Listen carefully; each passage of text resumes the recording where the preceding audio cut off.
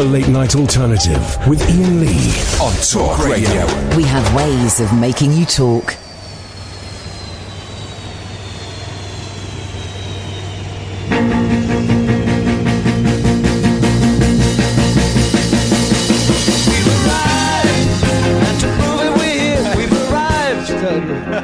Great note there. Right. 1, 2, 3, 4.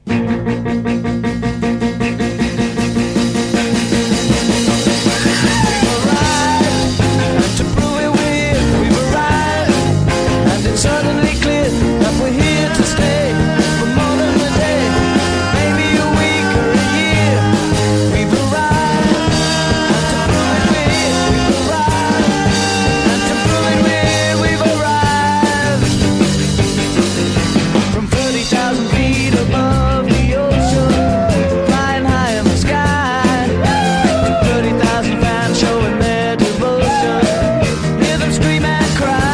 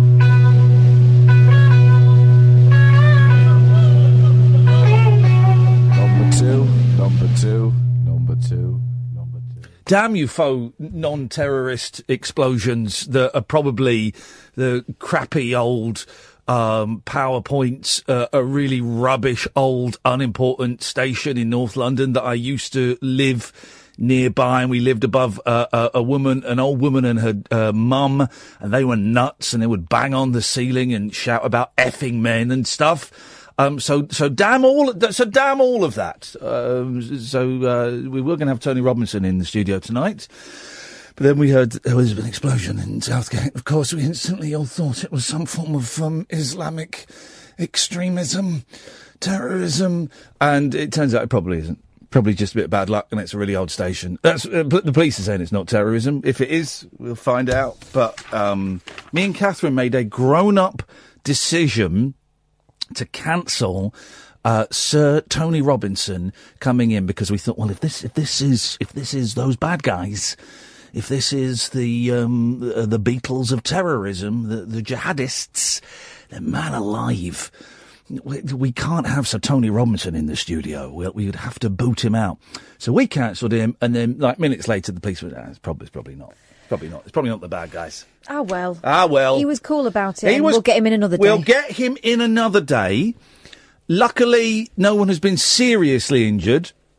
And let me think about it. Actually, it's probably a good thing that it wasn't terrorism. Now I think on it, yes. The fact it buggered up our show for the first hour is of minor consequence, and no doubt some of you reactionary idiots will be writing your emails to Ofcom and to Denny Morris already saying I'm making light of international terrorism.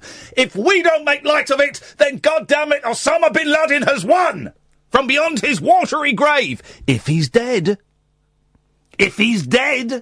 I don't believe it. So I was thinking today, so basically we haven't got anything for the show. So I was thinking today, what do I care about? Right? 'Cause there's all this story about the kids in cages. Yeah. Right? And I was listening to LBC, because we don't do a breakfast show on this station. I was listening to Nick Ferrari. And the number of callers that were phoning in agreeing with putting kids in cages. British callers agreeing with it, right? And then I saw, what's his name? The diet fantasist. He agrees with it. And I thought, oh, right, okay, right. So we've got arseholes in this country that agree with putting kids in cages. And I started to feel myself getting quite angry, right? And then I checked my anger. And I realised that I was creating that anger from within myself deliberately because I felt I ought to care. Now, I'm going to say something that's going to sound cold, okay? But then I'm going to follow it on with actually probably even more coldness. Right. So I checked myself and I realised this anger, I'm self-generating this anger. I wonder what happens if I do nothing. So I did nothing and the anger subsided. And I realised, and this is not necessarily a comment on the state of the world, it's more a comment on me and where I am at this precise moment in my life. I don't care. I don't care about kids in cages. I don't care. I don't care. I don't think they should be in there, but I don't really care. And I thought, right, okay, pick another story. So this kid and the cannabis oil and all of that. I thought, right, let the knee-jerk reaction go and let it subside. Now what do you think? Oh, I don't care about that either. I don't care. I don't care about it. I thought, right, another big story. The Theresa May and the £20 billion a year for the NHS. Don't care about that. And I went through all the stories, right? I don't care about anything. Honestly, I don't care. I don't care about anything. And I was trying to think. By the way, if you think I'm sounding like a complete arse, phone me up and tell me. Or if you're kind of going, yeah, do you know what? I don't care either about anything. 0344 499 1000, right? And I think it's partly where I am in terms of like my life and my head and my depression and all of that. But Catherine, I don't care about anything that's happening in the world. Certainly don't care about the World Cup. Let's see what we've got. Fleeced, here we go, front page of the Daily Mail. Fleeced at the petrol pumps. I buy petrol, buy a lot of petrol. Fury, as drivers are overcharged by £2.50 a tank and prices hit 3-year high. I don't care. I don't care. I couldn't care less. Let's see what. Let's. But there's not. I can't even find a story to focus on in the news. I just don't care about anything, and this proves to me that this is not normal behaviour, because I went to my eldest sports day today. And I was proud of him, and I had a great time seeing him, and he somehow stole all of my coins from my pocket during his sports day so he could go and buy strawberries and cream and homemade lemonade that the older kids were selling. And I don't know how that... I think I ended up buying strawberries and cream for all of his mates as well. I think that's what happened. Basically, I was mugged by my own 8-year-old son. Who was showing the same aptitude for sports at that age as I was. And it was great. And there was lots of mums and dads, really, come on, boy, come on, doing all that. And I was like, come on, son, just do what you fancy. Give it your best shot. That's it. And I was watching it thinking, I don't care. I don't care about this.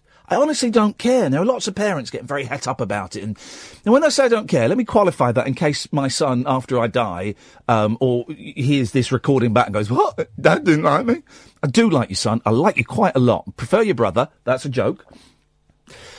He won't see the video. And I love him and I adore him and I worship him. And the two boys are everything in my life to me. And it was such a thrill seeing him doing his best, and he looked really cute because he had his cap on when he was running, and he was having a laugh, and he told me how he stayed up late and watched the football last night. It's the first time he's done that, and all of that, and I enjoyed all of that. But the event, I didn't care. Didn't care. And I left early. Because I had some stuff I had to do before going away tomorrow, but I possibly could have pushed it on. I just didn't care. I don't care about anything. And when you start to realise you don't care about your kid's sports day and you don't care about kids, apparently there are 100 of them under the age of 6 in cages in an old warehouse in Texas. If you don't care about that, it either means, it means one of two things. It either means you are soulless or it means you are indestructible. I think I'm indestructible. I think I have a soul, don't I, Catherine? You work with me for a while. I've seen it occasionally, yeah. No, talking about my soul, not my... No, I haven't seen that. Okay, well, you think you haven't.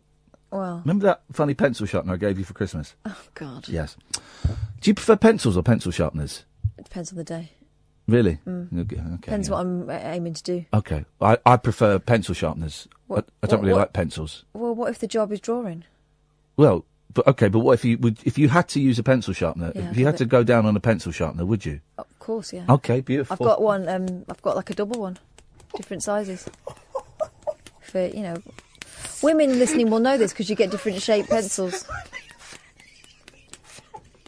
I made a pencil. It's a penis. Don't tell her. Shush. So I don't care. No, I think you're frazzled, mate. Sorry? I think you're frazzled. Do you think so? Yeah. Do you think I'm indestructible, though? No. Oh, no. I think I'm indestructible. Yeah, okay. Well, you carry on thinking that. But that's... Is that a sign of frazzlement? Yeah. I just don't... There is a news overload. There's a news overload in this world, and we're constantly just being pummeled with all different kinds of news and Twitter and Facebook and Sky News and talk radio, which for 21 hours in the day is pretty much news-based, although I did hear James talking a lot about ironing shirts and bleeding radiators, so there is a little bit of light in there. But we're just constant, and I just got to the point, I don't care. Because, all right, here's the thing, right? And I'm seeing lots of, some of the few people I follow on Twitter, John Ronson and Matt Haig, getting very upset about the children in cages, right? Okay, so they're retweets. Okay, right. So if I cared about it, what does that achieve? What does that achieve, apart from... Is that the point of emotion? No, it's not. But I think, let's do it. Let's get in there. I think it's part of the point of emotion because by caring about something, you then try and effect a change. You try and change the situation, okay? So if I cared about this situation in America, 0344 499 1000, by the way, maybe you think I've gone nuts. I don't know. We'll have a look at Twitter in a bit, see what they're saying.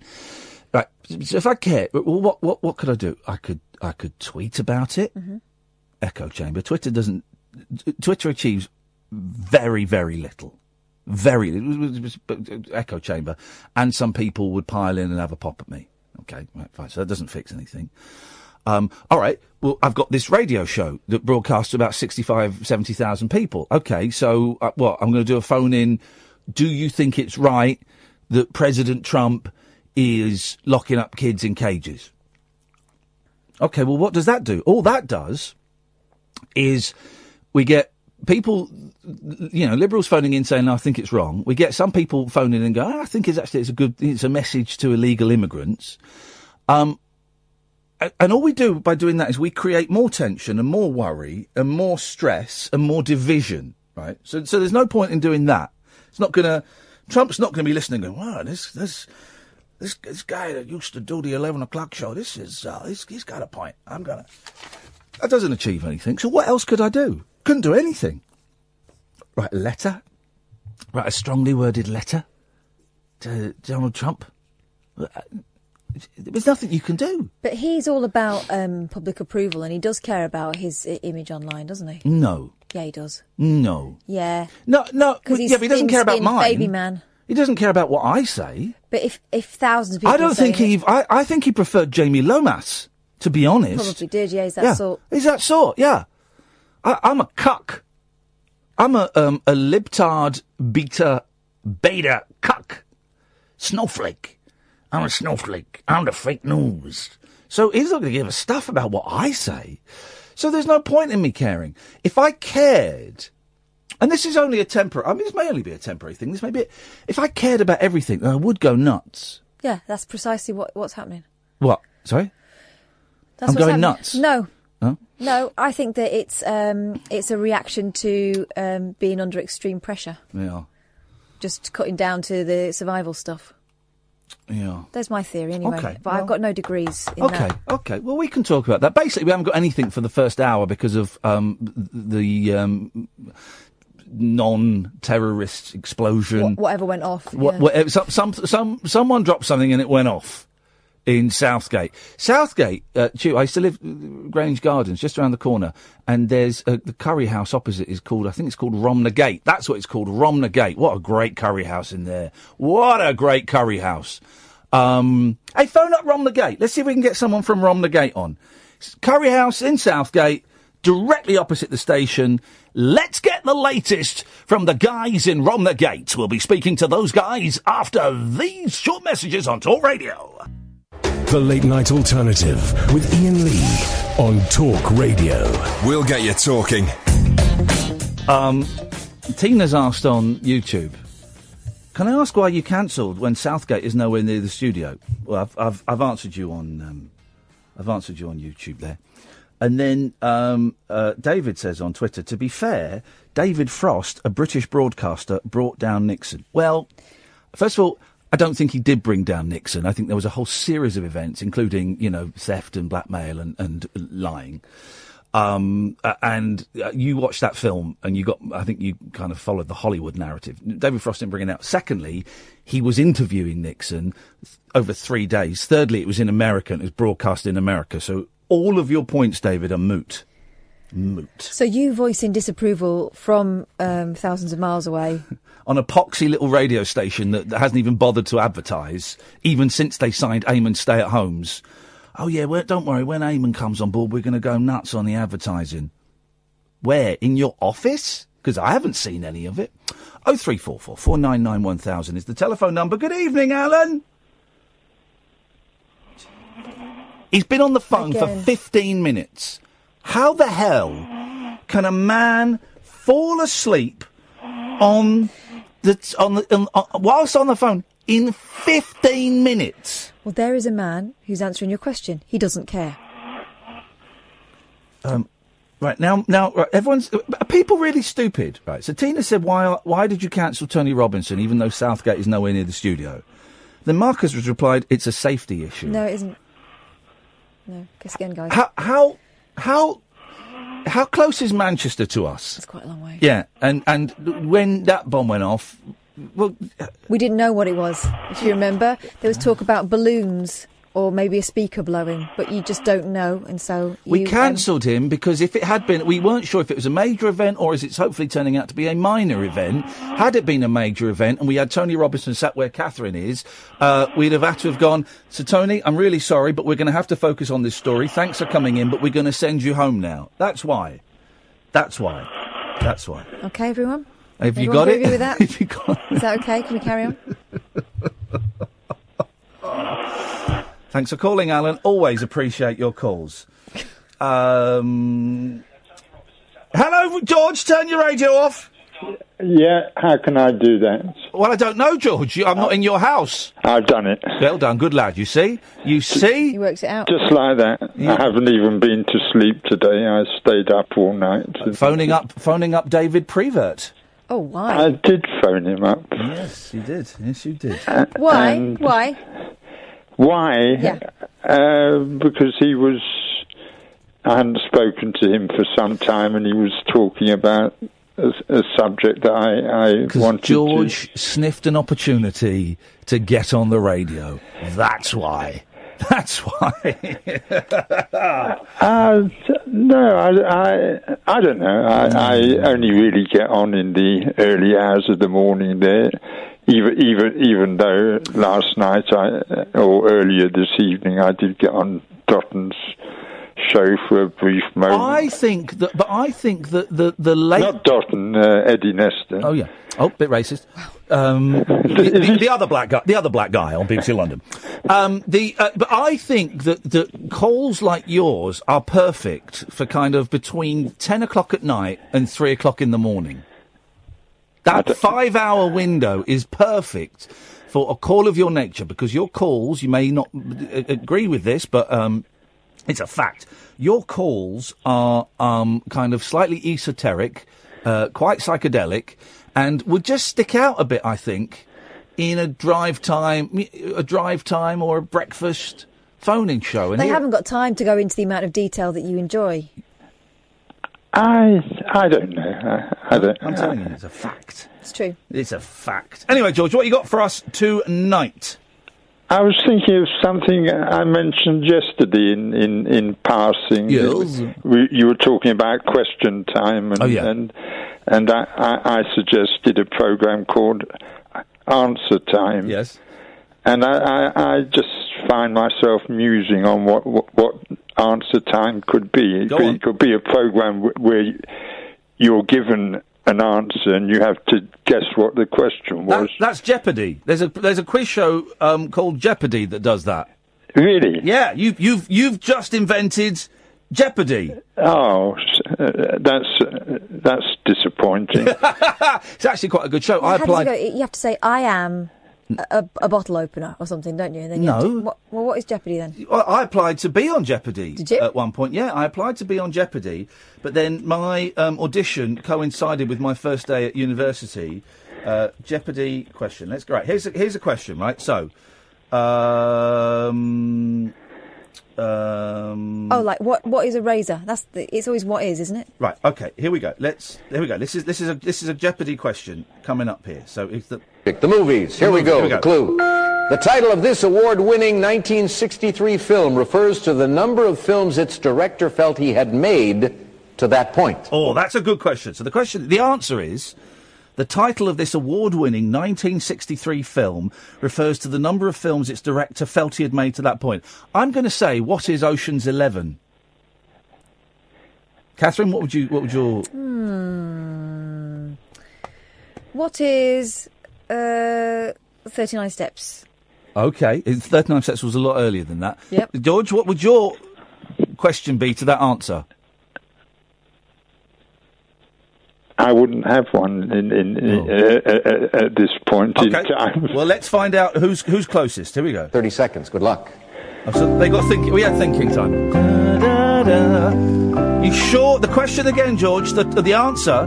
The title of this award-winning 1963 film refers to the number of films its director felt he had made to that point. Fellini's 8.5 or something. Whoa! It could be right. Here we go. Let's find out. Here we go. Dum, dum, bum, bum. Celeste Danucci. Yeah. You better not have missed this. I don't think I did. 8.5. You are right. Federico Fellini's film. Boom. Hey, you got it right. 601. Amazing. Now at 15,400. What is 8.5? Christian. Hang on. 8.5. But They've all put an 8. They've all put 8.5. Well done, George. Well, I received that from somewhere. No, you didn't. You just plucked remembered. it up. You remembered, yeah. It was a memory. No. Or a lucky guess. It wasn't. No. Yes. I assure you. I do. I assure you that we're all being remotely controlled by we're by not. our highest. You haven't slept all night and you smoke dope. What's that got to do with anything? Well, exactly. It means you're away with the fairies. I used to stay up all night smoking dope. No, it means getting high. It means Yes, it I know. means Yes.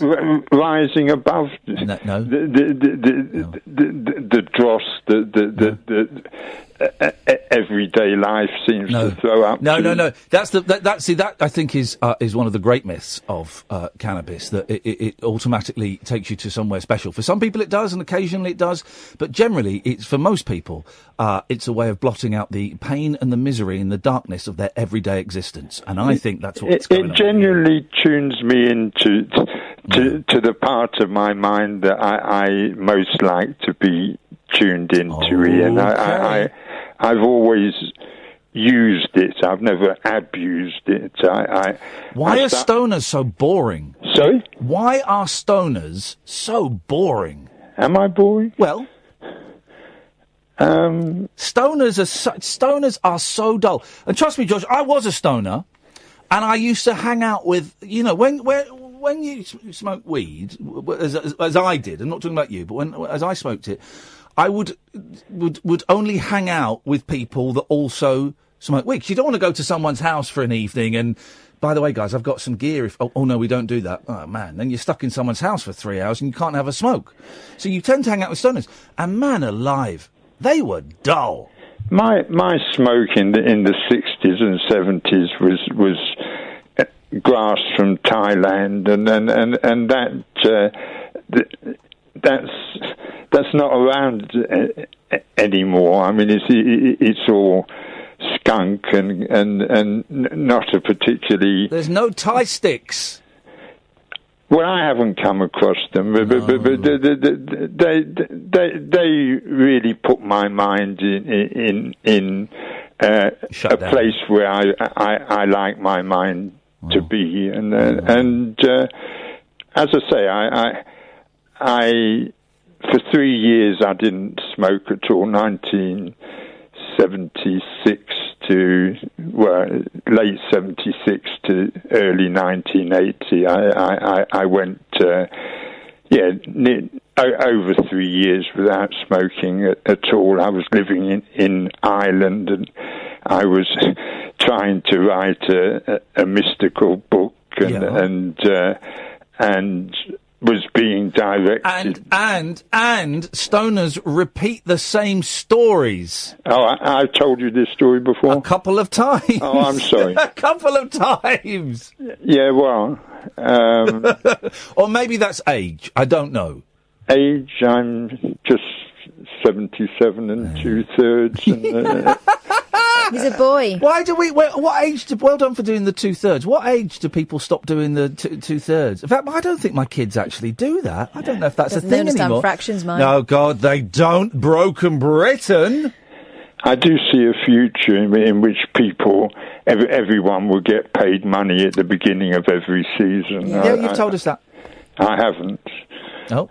I've never said... From the Bank of Gazillion Wonders? From the Bank of a Zillion Wonders, yes. Yeah, you have told us. I'm going to try and get a special bet on in the next few days, a publicity bet. Yes. I wish to bet that by the year 2023, the people of Britain and Ireland will have transformed themselves into the wise islanders, wise as in Wales Island, Scotland and England, and we will join together and lead the way to a world of wonders. I look forward to that bet, not making you any money. George, we've got to move on. Thank you for the call. 0344 499 1000 is the telephone number. This is Talk Radio. The Late Night Alternative with Iain Lee. On air and off the leash. On Talk Radio. Right, and get timed out. Stop writing Fanny on my YouTube channel. Goodness sakes, grow up. Let's go to Kevin, shall we? Hello, James. Hello, Kevin. How are you? Very, very well, thank you. Good. Who do you think you're talking to? James. Okie dokie. Okay. I know who you are. And say hello to Catherine for me. Well, hello, Catherine. I'll say directly to you, darling. The James and Catherine show. God, you're dumb. Well, to be honest, I don't care. Well, I care that you have the manners to get my name right on my show. Well, you're more than welcome. No, but you haven't got it right yet. So before you proceed, what is my name? James. Okay, well, I'm not going to let you proceed. Well, it must be Iain then. Thank you very much indeed. Wow, process of elimination. Dear God, what is the point of me broadcasting to people who are too stupid to get what we're doing? I think I've got hold of you. Don't worry. No, I don't think you have. I don't think you've got hold of what day it is. Physically. No, I don't mean physically. I mean I'm fully aware of where you are going. And you know what? I don't care. Okay. Where's he going? I'm celebrating today a bit. I don't care that you're celebrating. Couldn't care less. Well, maybe not. No, I literally, honestly, I don't. If I don't care about kids in cages in Texas, why am I going to care about some old duffer who doesn't know who I am celebrating? Well, I'm afraid no. I wouldn't ask you to do anything you wouldn't want to do. However, those nutcases putting those children in cages. I did ring up to say I don't care. Okay. But I think I'm going to have to change my mind and ring you back and say I care. about something. What do you care about, Kevin? Those children locked away and other children who can benefit medicinal purposes through cannabis, which has been an ongoing tale this last few days, if not longer, for people who Here's the thing. You know, cannabis doesn't have medicinal properties. You know that, don't you? You know that, right? I'm telling you. Cannabis. I'm telling you. Not got a doctor. Cannabis does not have any medicinal properties. Well, doesn't have any. And so I tell you why. Do you know what the definition of medicinal is? I do. Actually, do you? Oh, I look forward to hearing this, Kevin. What does medicinal mean? Well, anybody with any symptoms or I don't know. What does medicinal mean, Kevin? Anybody with an illness that can be treated. Yes. With medicine. Yes. Is medicinal to anybody that person, isn't it? Anybody that can be treated with medicine is medicinal. No, medicine helps. Obviously, right. Okay, but incorrect. That's not what medicinal means. Medicinal means having healing properties, right? Cannabis does not have healing properties. What does cannabis heal? I don't think a lot of our medications heal. That's right. That's stupid. Try again, but this time take your dick out your mouth. What does cannabis heal? I can tell you the answer. It doesn't heal anything. It doesn't heal cancer. Some people are going to phone up and say it heals cancer. It doesn't. It doesn't heal epilepsy. Chemotherapy heal it? It does what? Does chemotherapy heal? Well, yeah, it can do. Saved my mum's life. So yeah, it does. It doesn't. Well, that's wonderful to know. Yeah, that's great. So yeah, it does. Medical science works. Well, I also have. Yes, but they weren't healed. That's unlucky. Family. Okay. They weren't healed, but yes, chemotherapy can heal, right? This is medicinal. Cannabis doesn't doesn't heal cancer, doesn't heal MS, doesn't heal epilepsy, doesn't heal Parkinson's. It can make people feel better and calm them down, and in some instances reduce the symptoms, but it is not medicinal. No. Thank you very much for your call, Kevin. I really appreciate your time tonight. Let's try Mark. Good evening, Mark. Hiya, mate. How you doing? I'm having a great time now. I'm starting to warm up. Hi, Kev. Hello. I think you've got the same rage that fella on the radio last night had. Yeah, I think I'm right. Yes, Mark. I was just thinking about you're talking about cannabis. Yeah. Actually triggers psychosis in people. I don't think a lot of people know that. It can trigger psychosis, it can trigger schizophrenia. Yeah. Yeah, but people know that. Yeah, a lot of people don't know it, though. No, they do.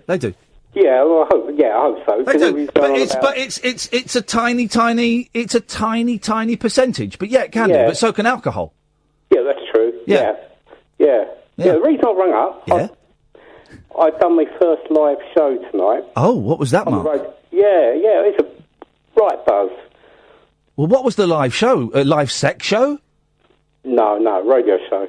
Oh, tell more to Catherine. I'm sure she'll be delighted to hear.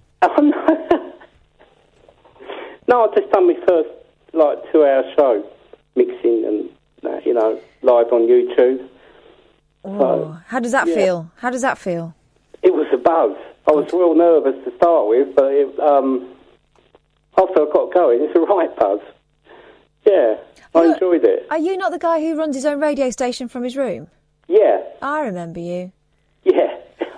So it was, 2 hours of reggae? Yeah.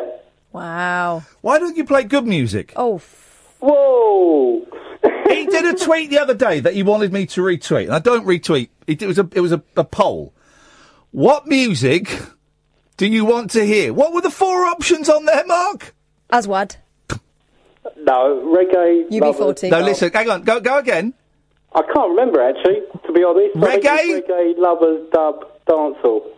Reggae, lovers, dub, dancehall, and there was another pony genre. Oh, was there? Yes, I can't remember. I think there was. I'm going to say it, Mark, and it's partly because I'm a massive racist, but I don't flag that up too much. And if I did flag it up, it will be the flag of St George. But I can't. I can't stand reggae. Oh dear. I like reggae sauce, but not reggae music. No, yeah, that's all right. I've got some. I'm playing some Beatles in a reggae style tomorrow night. Oh God! Why would you do that? Yeah. And it's pretty good, actually. No, it's not. Is it the Paul McCartney Meat Free Monday rap? Reggae. You can do it. Hey, here you go. Hey, play this. This is some reggae. This is great. Listen to this. Here we go. You'll love this because you like shit music. Oh no, really? Reggae Mull of Kintyre. Here we go. Boing. Keep boing.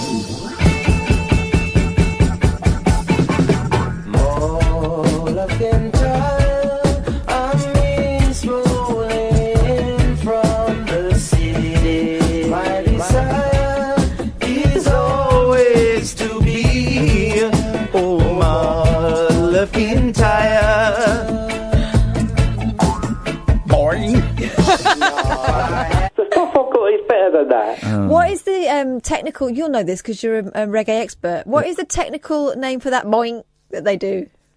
Boing? Yeah, boing. The boing. I think it's called a boing. Because some bands couldn't afford... I think it's like... to me, it sounds like one of those giant springs or a ruler on a table.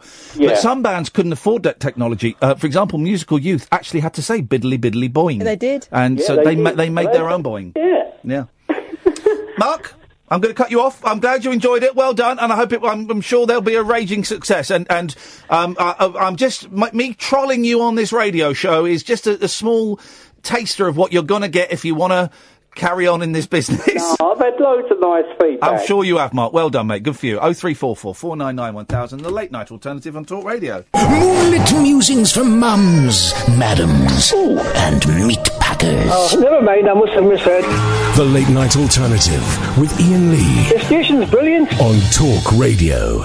So, I don't care about anything. And then I tried to care about the Macron. You saw the Macron incident today. No, what's happened there? Not Macron. Is he the French dude? Yes. What's his name? Emmanuel. Yes. Right. So there's video footage of him. You've not seen the footage? No. Oh, I'll show you it. It's good. Macron.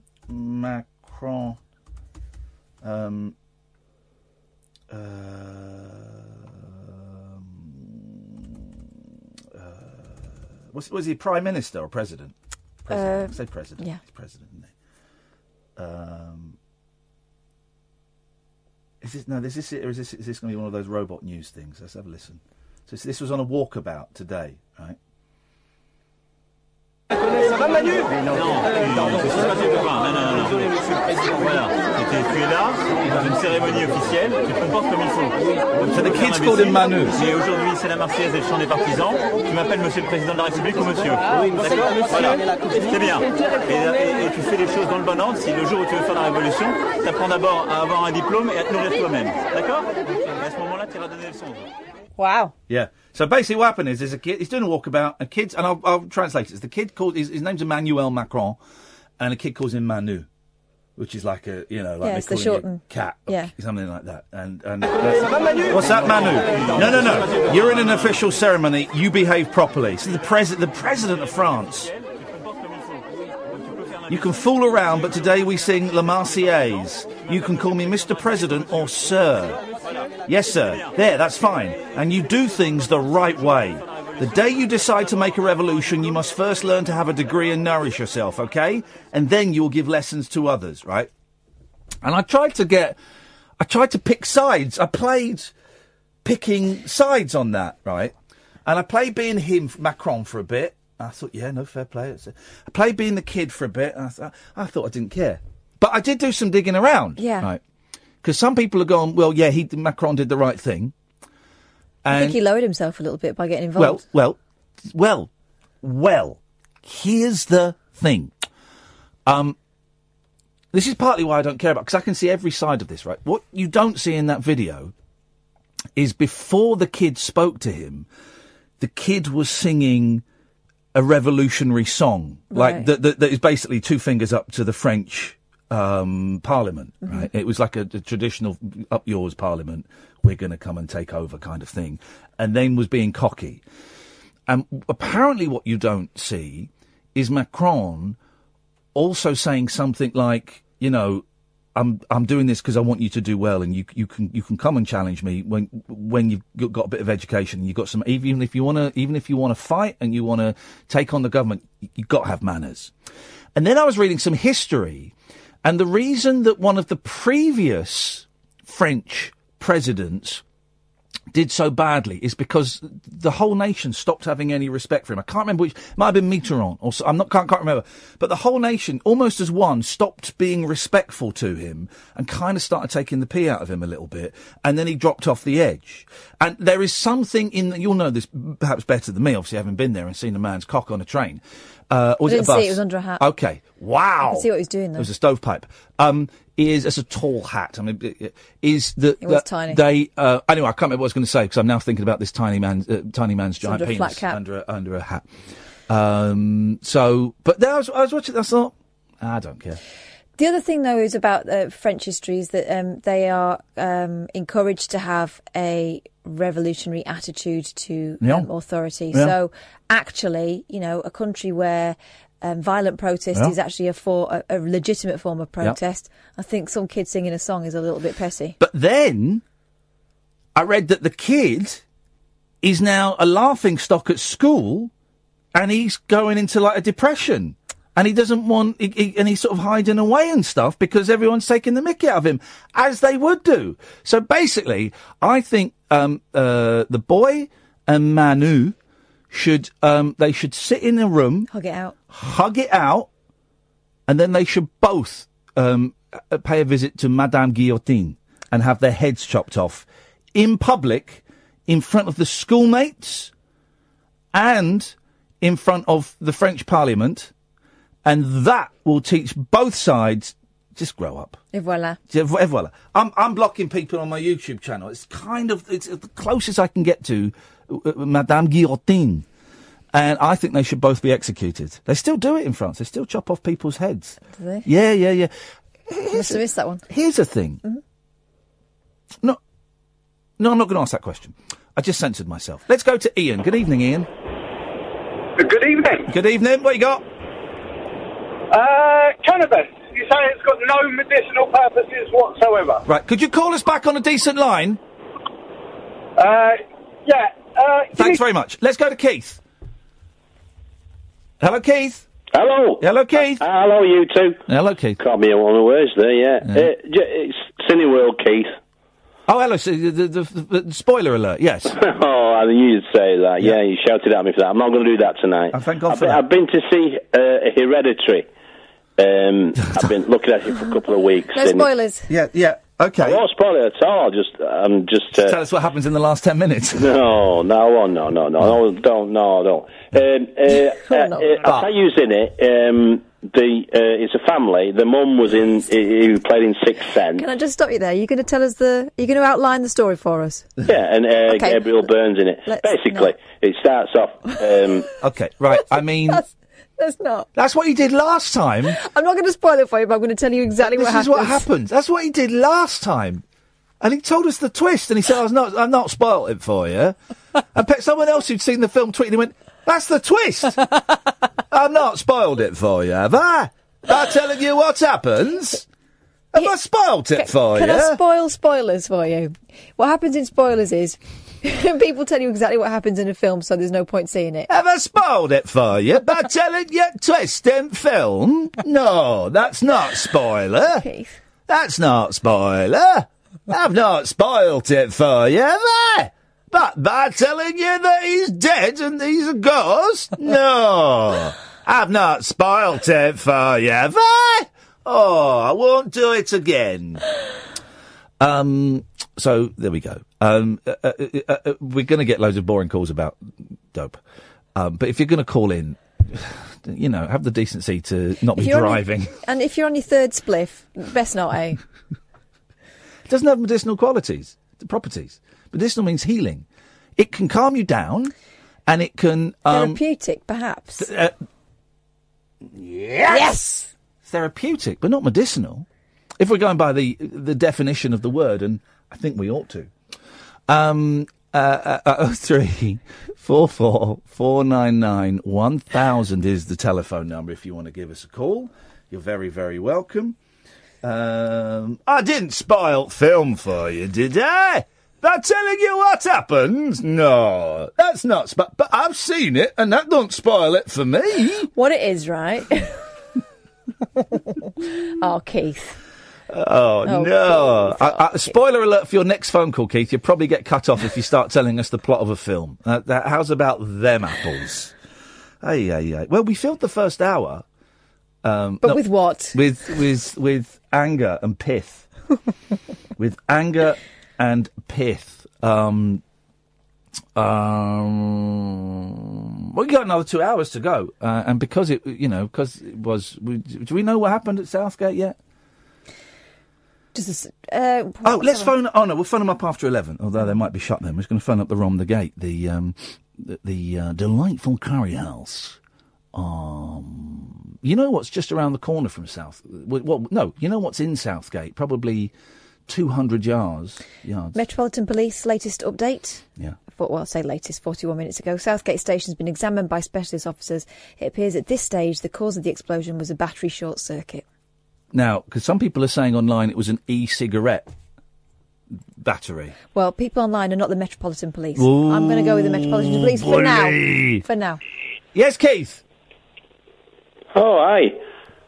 Yeah, no, I just think, I don't know, a bit unkind, really. You were going to tell us what happened in the film, Keith! No, not at all. I was going to share... All right, away you go then. You tell us. You tell us what you're going to tell us. Just basically the synopsis of the film, not what happened. Okay, go on then. Starts off around the death of the grandmother and the funeral. Yeah. And Mum stands up to give this eulogy, and it's a complicated relationship she's had with attachments, and there's been death in the family. And basically it goes on from there, and there's contact with a dead person, basically, that is sort of revealed. So I'm being very careful here not to give anything away and get overly paranoid. Okay. But it really captivated me, to be honest with you. Mark Commode actually rubbished it, but it got 5 stars on the various sites, and I'd recommend it. I think it's a real gripper, and very well worth a watch. What happens in the end? Yeah, very funny. Very funny, yeah, and they're very, very good to check out Northern accent. Why don't you two come up north and do? Keith, I'm Mancunian. Well, you cover it up very well. Well, she does. You're from in Manchester. Why? Look at this now. You're getting Mardy with Keith. I don't want you turning up. You were very, very rude to Keith. And maybe you're Salford, or which end? Salford. I'm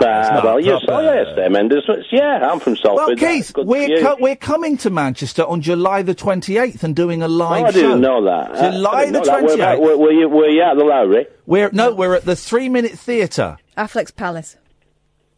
Oh yeah, my daughter. Would you like to come? Would you like to come and do I'd love to, yeah. All right, I will give you 1 free ticket, right? If you want any more, you got to buy them. You got to buy them. Your name will be on the door. But to earn that ticket, you have to come up on stage and spoil 3 films for us. I've only done it once. Sorry? You admit that you did it. You admit that you did it. You admitted it. Yeah, but I didn't this time. But I want to say, go and watch Hereditary. All right. Like they said, there's no actual daft jump moments in it. It's well worth a viewing. All right, Keith. Hopefully, we'll see you on July the 28th. Your name will be on the door, fella. I'll have a look for that. Thank you very much indeed. 0344 499 1000 is the telephone number. This is the Late Night Alternative on Talk Radio. The Late Night Alternative with Iain Lee on Talk Radio. We have ways of making you talk. Iain Lee, you're an idiot.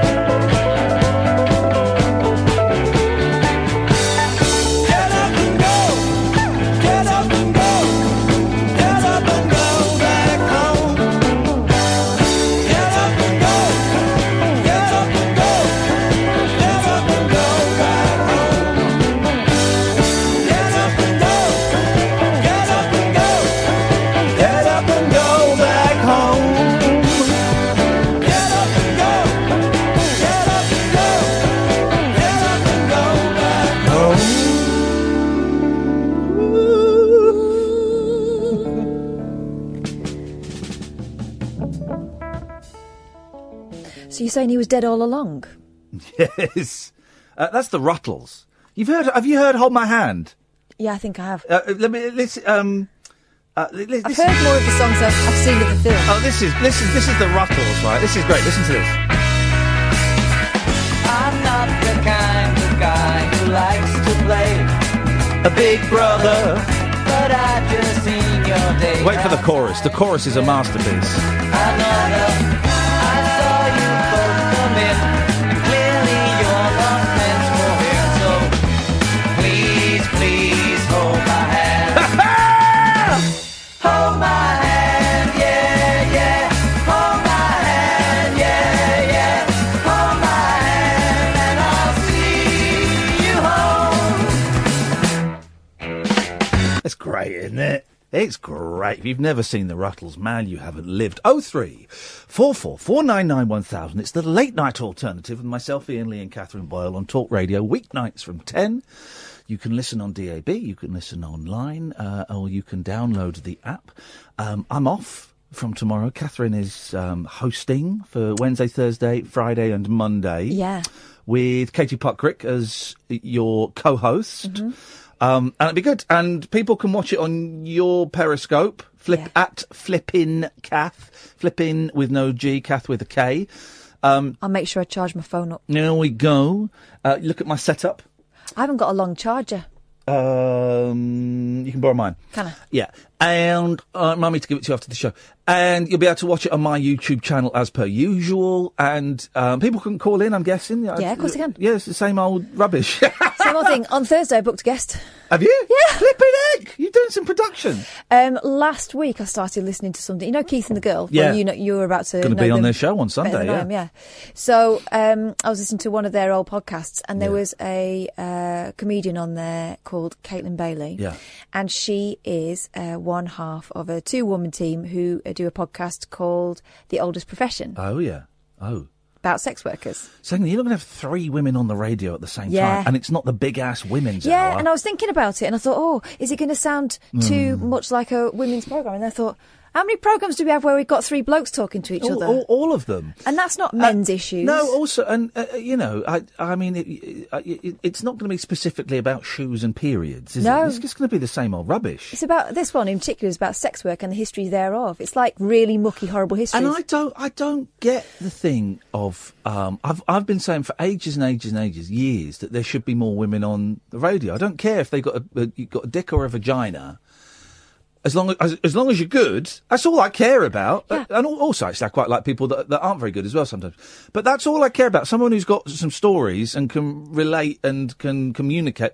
I don't care what's going on in your pants. I think there's not an awful lot going on at the moment. But it's going to be a laugh, mostly. So, yeah, don't switch off just because it's not Iain, please. No, But if you really miss Iain, please tweet him as such. Tweet me and say that she's not as good as me. And if you are saying I'm better than Iain, don't at him. No, don't at me. Here's the thing, because genuinely I think you're brilliant, and I will be listening to this. Some of this I'm going to be able to catch live, and some of it I won't. I'll have to listen again. But the trick is, dear listener, can you get that other caller back? He's just disappeared. The trick is, dear listener, when you go away, is you want someone who's not quite as good as you. And you've got your wish. Well, no, I've got someone who I think is on a good day is sharper and funnier than me. Imagine. Shut up. Shut your face. Shut your face, mofo. So that'll be tomorrow, Thursday, Friday and Monday, and there'll be podcasts as per usual. Same old, same old. You'll kind of get the vibe of the show. Onwards and upwards for tonight. 0344 499 1000 is the phone number. We were going to have Sir Tony Robinson in the studio, but we were worried there'd been an Islamic bomb. That's where everyone's mind goes to when there's an explosion. Everyone thinks it. And I know we've got a problem with, on a slightly different scale, but we do have a problem with right-wing terrorism, extreme right-wing terrorism, as well as Islamic terrorism. But yes, the 1 year anniversary of the Finsbury Park. Yes, it is. Yes, it is. And of course, the murder of Joe Cox and things. And it happens less often, but it happens. But whenever there's an explosion, first thought, Islamic extremism. First thought. So in many ways, they're winning. Those guys, those Islamic extremists are winning because. It's already created the division and the thought of, oh God, not another Muslim terror. That's the thing, and that's the knee-jerk reaction. You can't fight a knee-jerk reaction. What you can do is sit back and wait for the facts. Funny how a lot of people who were displaying the flag of St George and also have hashtag Free Tommy Robinson were calling it out as a Muslim bomb quite quickly on Twitter. Quite quickly. I think sometimes, unfortunately, it's wishful thinking, isn't it, for them? It is. Because it proves what their prejudices are telling them. Right. Flipping it. Where's that? Right. We'll go to Chuck Winkle. Try and get him back one more time, but otherwise he can get knotted. Good evening, Chuck Winkle. Hi, how we the cowboy? You right? Okay, I couldn't quite understand that, mate. Sorry, I guess to slow it down a little bit. Yes, please. You all right? I'm all right. I'm coming to America tomorrow. Yeah. Yeah. Will you be in? Well, I'm over here in the Sunshine State, so just Florida. No, New York. Oh well, I'll be in New York tomorrow night, 8 p.m. New York time. Maybe we could meet up. Very busy. The thing is, I'm here until Monday. Well, that's why I've been ringing in tonight. I wondered if you wanted some commentary on the moon landing that's happening right now. What the moon landing? We're NASA in partnership with SpaceX, where sent a rocket. It's going now, is it? Because I know that in America there's the Kids in Cages, which, by the way, is a great name for a band. It's a great idea for a TV show. I'm just saying. And also America's just said it's pulling out of the United Nations Human Rights Treaty. Who needs that? But you're saying that there's also a moon landing taking place. Right now, they're on their final approach. They took off from Cape Canaveral. Okay. It's about 6 8. Do I carry on? Yeah, please do. Cape Canaveral. Right. So it was a successful launch this morning from Cape Canaveral. Hang on a second. I can't understand what he's saying. He sounds like he's... Are you all right, Chuck? Are you okay? I got to speak quite low down because it's... Because you might wake your mum? No, but it's very serious business, actually. Okay, it's just we can't hear you very well. Right, I speak slowly. No, it's not. It's not a case of speaking slowly. It's actually a case of speaking too slowly. It's a case of you've got to enunciate the words. It's kind of like that. The moon is going to run on the rocks in the moon. Hey, cowboy. John Wayne, big fella. Big cockers, big balls, John Wayne, get my bum. There was a successful launch from Cape Canaveral this morning. That's better. With astronauts Jim McCain, Alfie Tyler, and Penny Robinson. Alfie Pilot? Alfie Tyler. Alfie Pilot? Tyler. And Penny Robinson? He was the pilot, ironically. And his name was Pilot? Alfie Tyler. Alfie Pilot. And he was the pilot? Right. And Penny Robinson? Penny Robinson represents other women. Penny Robinson from Lost in Space? Wasn't she Penny? Not a coincidence, actually, but no, it's not that. No, not they were launched in their little rocket ship this morning from NASA Station over there on Florida's Cape Canaveral. Okay. And they currently 3 miles from moon.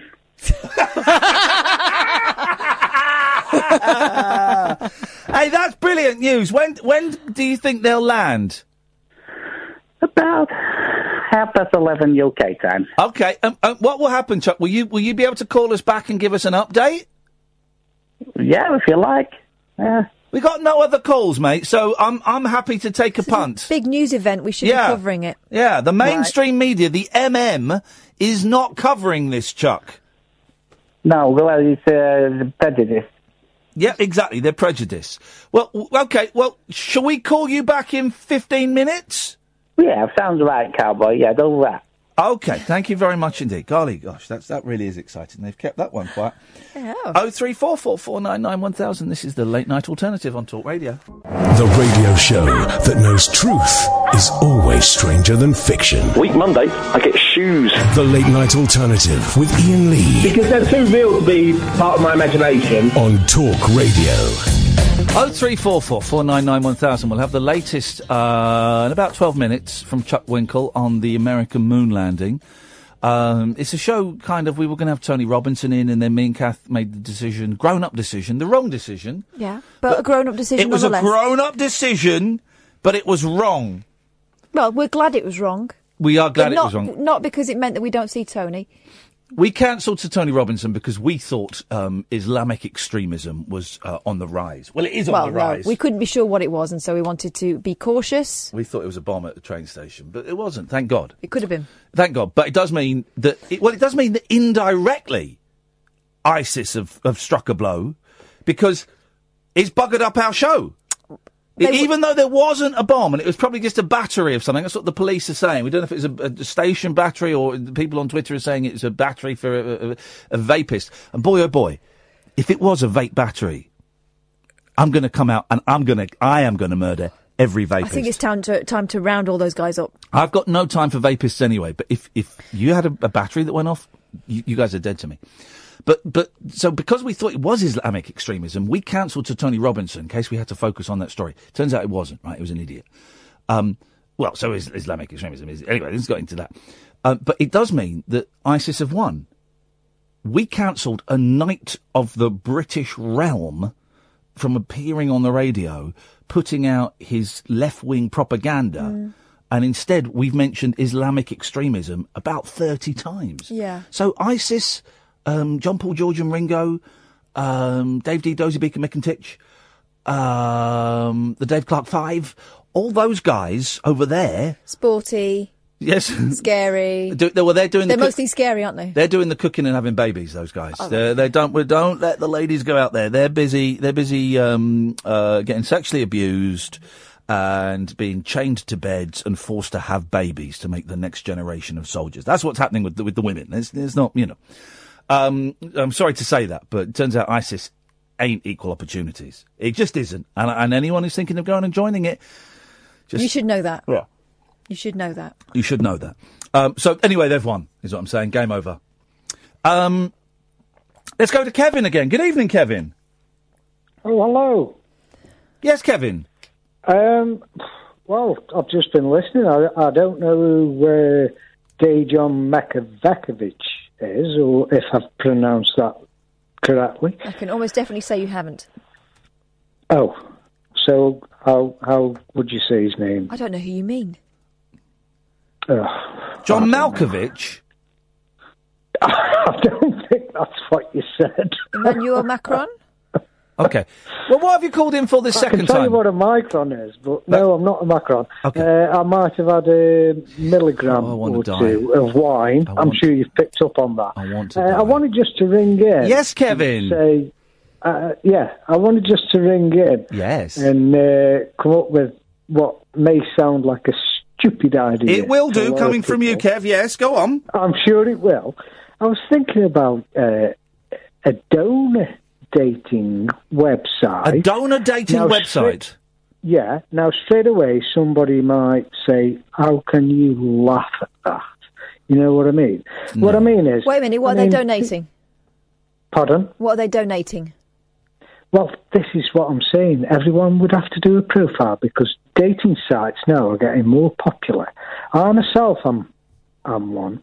You are one? On one. You are on one. It's available, girls. Sounds like you are on one. I am registered to a dating site. Grindr? What is it? What is your dating site called? Well, this is what I'm saying to you. I'm sure there could be a dating site, a website introduced on the internet. Yes, they do. Most of the dating sites are on the internet. Yes. Yes. So why not have a donor dating? Because it doesn't mean anything. You've not explained the concept. Well, if people have got an illness, yeah, and they register and fill out a profile or fill in a profile, however you want to, I'm beginning to work out why you're single. Persona, but yes. Your own persona. Yes, persona. And then people on there may recognise your condition or symptoms of it. So it's to date doctors?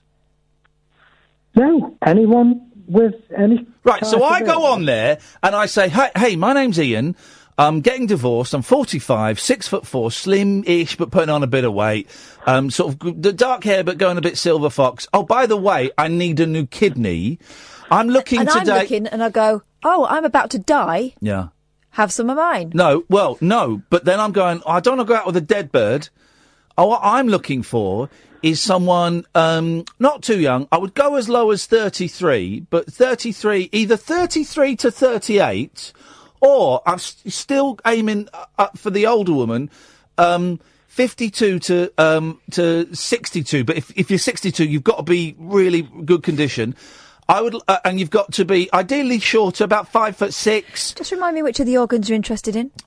Short dark hair, not much of a boob man, but I don't mind them. Like a nice bum and a functioning kidney that you don't need. Message me for dialysis and sex. And maybe more. It's like Netflix and chill. Dialysis and life-saving. Is that what you mean, Kevin? Have we got it? Well, it didn't take you long to work me out, did it? So have I got it right, Kevin? Did you put that on your profile, Kevin? Because I would edit that. It isn't quite written out like that, as in depth. However, what I was on about... I'd go on there looking for ladies who want a sperm donation. You know what I mean, girls? No. Yeah! Come on, please, let me finish this. Well, can I just get this out before you... Let him finish. He's doing a sperm donation. Let him finish. Yeah! Is that finish off? Okay. I'm using my best hand with my mobile phone here, so please, can I just finish? I wish you would. Basically, I'm thinking, there must be people midlife who just can't get out most nights. Or I don't understand the donation part of it, you strange, dull man. Well, you could end up on that type of dating site with a partner, right? Yes. With who you may never, ever, ever, ever be able to help out by donating any part of your body to your loved one. However, yes, right. I'll go away for him. I've had some temporary donations of organs. But they've tried to insert it themselves, have they? Every which way but I loose. don't believe they were surgeons. Flipping heck. Roger says, quite rightly, hopefully all these rubbish callers tonight means that Catherine and Katie will get good ones tomorrow. You would think so, Roger. The law of statistics would imply that, but unfortunately it doesn't always work like that. Good evening, Jason. Hello. Hello. How you doing, man? I do apologise. I've actually maybe phoned on to the wrong conversation, but if you'll allow me to give me the subject of the matter, I could probably give you a decent actual response, because from what I understand, you're being quite loud at people that may be trying to need a bit of help. So, well, what have you called in for? To talk about football to Jason and Andy? Yes, actually. But, unfortunately, football is not necessarily my forte. So from what I've heard about some gentlemen... Yeah. We're talking about, if you could go on a dating website, what organ would you want from your respective partner? Well, I think one of the things, though, is that obviously the gentleman that is probably phoned up, he's probably looking for something that's quite crucial. So I'd probably say that, probably with the fact that I probably maybe sort of drink and smoke too much, I'd be looking for sort of like a liver or a kidney. Okay. But then... I've had a thought. If I donated a kidney to a woman, right, I would love to have sex with her, because then it's the closest I'm going to get to having sex with myself. No, you've been closer than that. So then what I find quite strange, though, is that, so you're in an actual position where you think the only way that you can get your hole is to donate a kidney. What is your sex life like? No, I'm not saying it's the only... Did you say the only way you'd get a hole? Yeah, isn't that lovely? Listen, you can tell the Talk Sport listeners that they're thick and rude. No, I'm not saying it's the only way. It's not the only way I would get a hole, but I'm saying that if I then did get that hole, it would be like making love to myself, because there would actually be a physical part of me, two physical parts of me, inside her. Or him. Okay. It's 2018. I don't care. I totally respect that that's what you want to do, but at the same time, I do find it kind of weird that you want to have sex with yourself. You don't? That's kind of weird, man. Like, You don't want to have sex with yourself? This is why I envy gay men, Jason. Well, I think that my body's disgusting if you want to have sex with my body. I don't want to have sex with your body. I want to have sex with my body. No, this is why...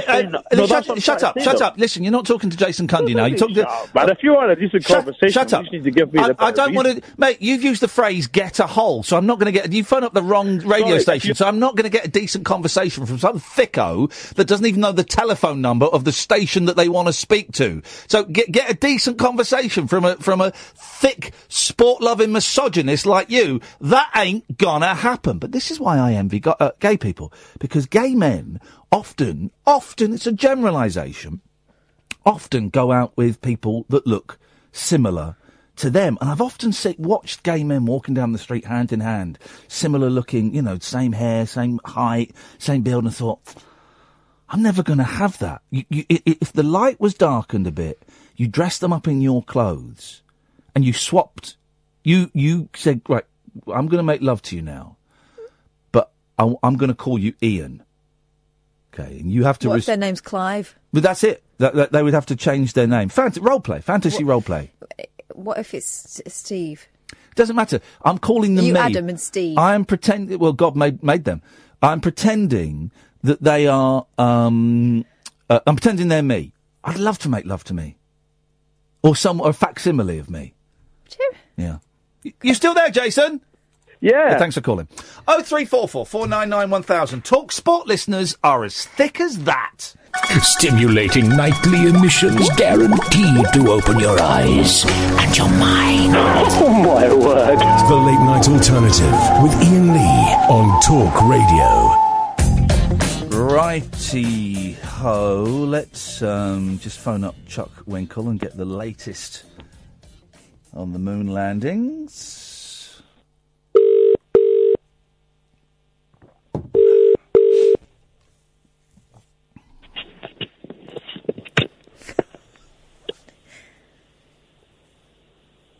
Hello?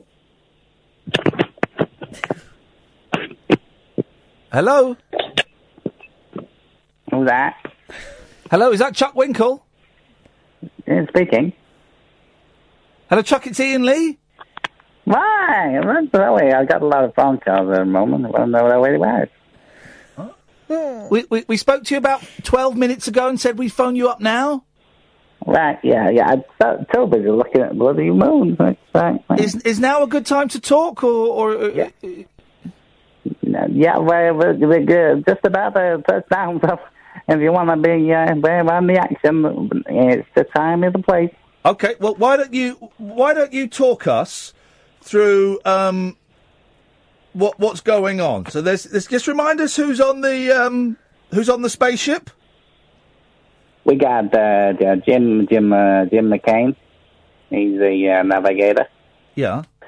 We're pilot Alan Tyler. Okay, yeah. And for representing all the ladies out there, it's Penny Robinson, first chief officer of a flight going to the moon. Okay. Again, not really getting a lot of these words, but... Sorry? Okay. Right. So they're landing on the moon now, are they?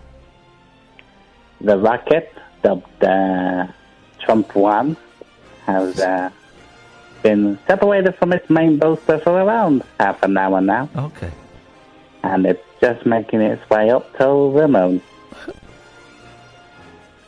And flight chief operator Jim McCain is looking at it, going, yep, probably going to land there on that little crater. And Alan Tyler has gone, yep, turn rockets on then. Okay. Penny Robinson just filing the nails. Penny Robinson's just filing her nails, is she? Wow. Looking quite beautiful. You can see all of this, can you? We've got it on its television screens. Okay, yep. Mission check for T-minus. Around seconds to landing. Okay. It's tense, isn't it? Looking quite good. And then momentous occasion for the United States. It's the first moon landing in quite a long time, isn't it, Chuck? Since way back in 1967, actually. I think, Nigel Armstrong and what? I think the first one was in 1969, and if I've got this right, the last one was about 1973? Yep, Nigel Armstrong and his crew of 10 men. Okay, landed on the moon. Yeah. And it's been a long while because they haven't had enough petrol. Okay. They'll get back up there. Okay. And they take about T-minus 20 seconds now to touchdown. Okay. Guarding her in. And, sorry. Recovering from cystitis. Currently. Okay, let's just try not to get personal here. Why are they going to the moon, Chuck? Well, why not? Okay. Cranberry juice, by the way. Now, in the turning it round. Turns out cranberry juice is actually a myth. Oh, well, it's worked for me. Well, it's a myth. You think it works for you. It's a placebo. Oh, okay. Well, okay. But now you know it's a placebo. It can't work. Well, he's landed. Okay, well, that's great, Chuck. Thanks very much for that, Chuck. Really appreciate it. As long as we know it's all safe. Good. Okay, we got that. That felt historic. Yeah, no, cranberry juice is a myth. Oh, it's not medicinal or therapeutic or nice to drink. Well, no. So everyone that's been drinking cranberry juice for urine infections and cystitis and, bladders and stuff, waste of your time. Can you give me your stats on that? What? I can't give you stats on it. What do you think I am, a caller to the David Prever show? No. I just wondered where you heard this before I start removing it from my arsenal of... You've been putting up your arsenal? No, homegrown... It's true. No, it's just... remedies. Well, first of all, just trust me, it's true. Yep. You've been working with me long enough to know that I would not be giving out medical advice unless I have it on good grounds. And this is official medical advice. Cranberry juice don't do nothing for you. It don't do nothing. Sam's nodding, almost as if he were thinking about playing on that PlayStation that he won the other... He won a PlayStation. No, he did. I had to buy mine from Anyway, Tesco's. the cranberry juice. So, who told you? Was it a doctor or I what? heard it on Radio 4. All right, okay. I talk a load of old balls. Oh, shut up today. It's the Radio 4 is fact-checked. Yeah. Was it on the Archers? Jesus Christ, I'm bored, man. I'm bored. I've got nothing. I'm an empty vessel, and I've got nothing to give. Got nothing to give. So I don't know what we do for the rest of the show. What do you reckon? Wow, that's a bombshell. Yeah, isn't it? Isn't it though? Honesty is the best policy. Okay. It just dawned on me. I just thought I've got nothing to say. I've got nothing to say. I've run out of words. It's not a bombshell because I told you earlier on. It's not a bombshell, but Yeah. I was talking to you and you don't matter. No, but we finished the talk about cranberry. We did the cranberry juice. Okay. I thought we'd done it. All right. Well, what else do you want to say? It turns out it's nonsense. So, well, no, I thought we'd done the cranberry juice bit. Fine. I thought we were flogging a dead horse. Okay. I thought we'd finished it. All right. You can Google it and find I'm right. But But I don't want to believe it's a lie. It's, yeah. Are you pissed off? No, I'm fine. I'm getting a slight pissed off. No, I'm not pissed off. But if you are, it's fine. I'm not. It's fine. I'm not. I'm trying to think. Oh, man, alive. Been a funny old vibe today. Yeah, it's been a funny vibe. Partly because of the weather, partly because I am tired. We were both up early to go to respective sports days. God. I found out my house has been put back by a few weeks and I had to start playing the game. It's supposed to be in the middle of July, and I got the phone call that I knew was coming, saying, well, it's going to get pushed back to the end of July. And I just had to go, oh, Jesus. I was like, oh. I said, well, he said, how are you with that? I said, well, do I have any say in it? No, not really. I said, well, I tell you I am. I'm not very happy with it. But if I have no say in it, but it's getting pushed back a couple of weeks, then that is fine. It'll have to be fine. And then I started playing the game of poker. It's all a game of poker. And then I said, but if it goes one day into August, I'm pulling out of buying the house. Oh, man. I don't want to play poker. Partly because I don't know how to play poker. I know how to play this game of poker. You've got to kind of dig your heels in. And Well, this is the infuriating thing about buying a house. It comes to a point where everyone has done everything they can and you're just leaving it to people who don't care to pull their fingers out. Because it's solicitors now, isn't it? It's solicitors and estate agents. It's solicitors now, and but you've just got to do that thing of if this carries on, I'm out. Just because I'm going nuts in that horrible little flat. I nearly posted the picture of it last night because I took a picture to send to my friend Simon because no one's seen it. You're the only person that's seen it. You and the police are the only people that have been inside. That flat. And that bloke who turned up to have a look at your attic. and the builders and the landlord's team of hard-working men that keep just wandering in. And that child with the clipboard.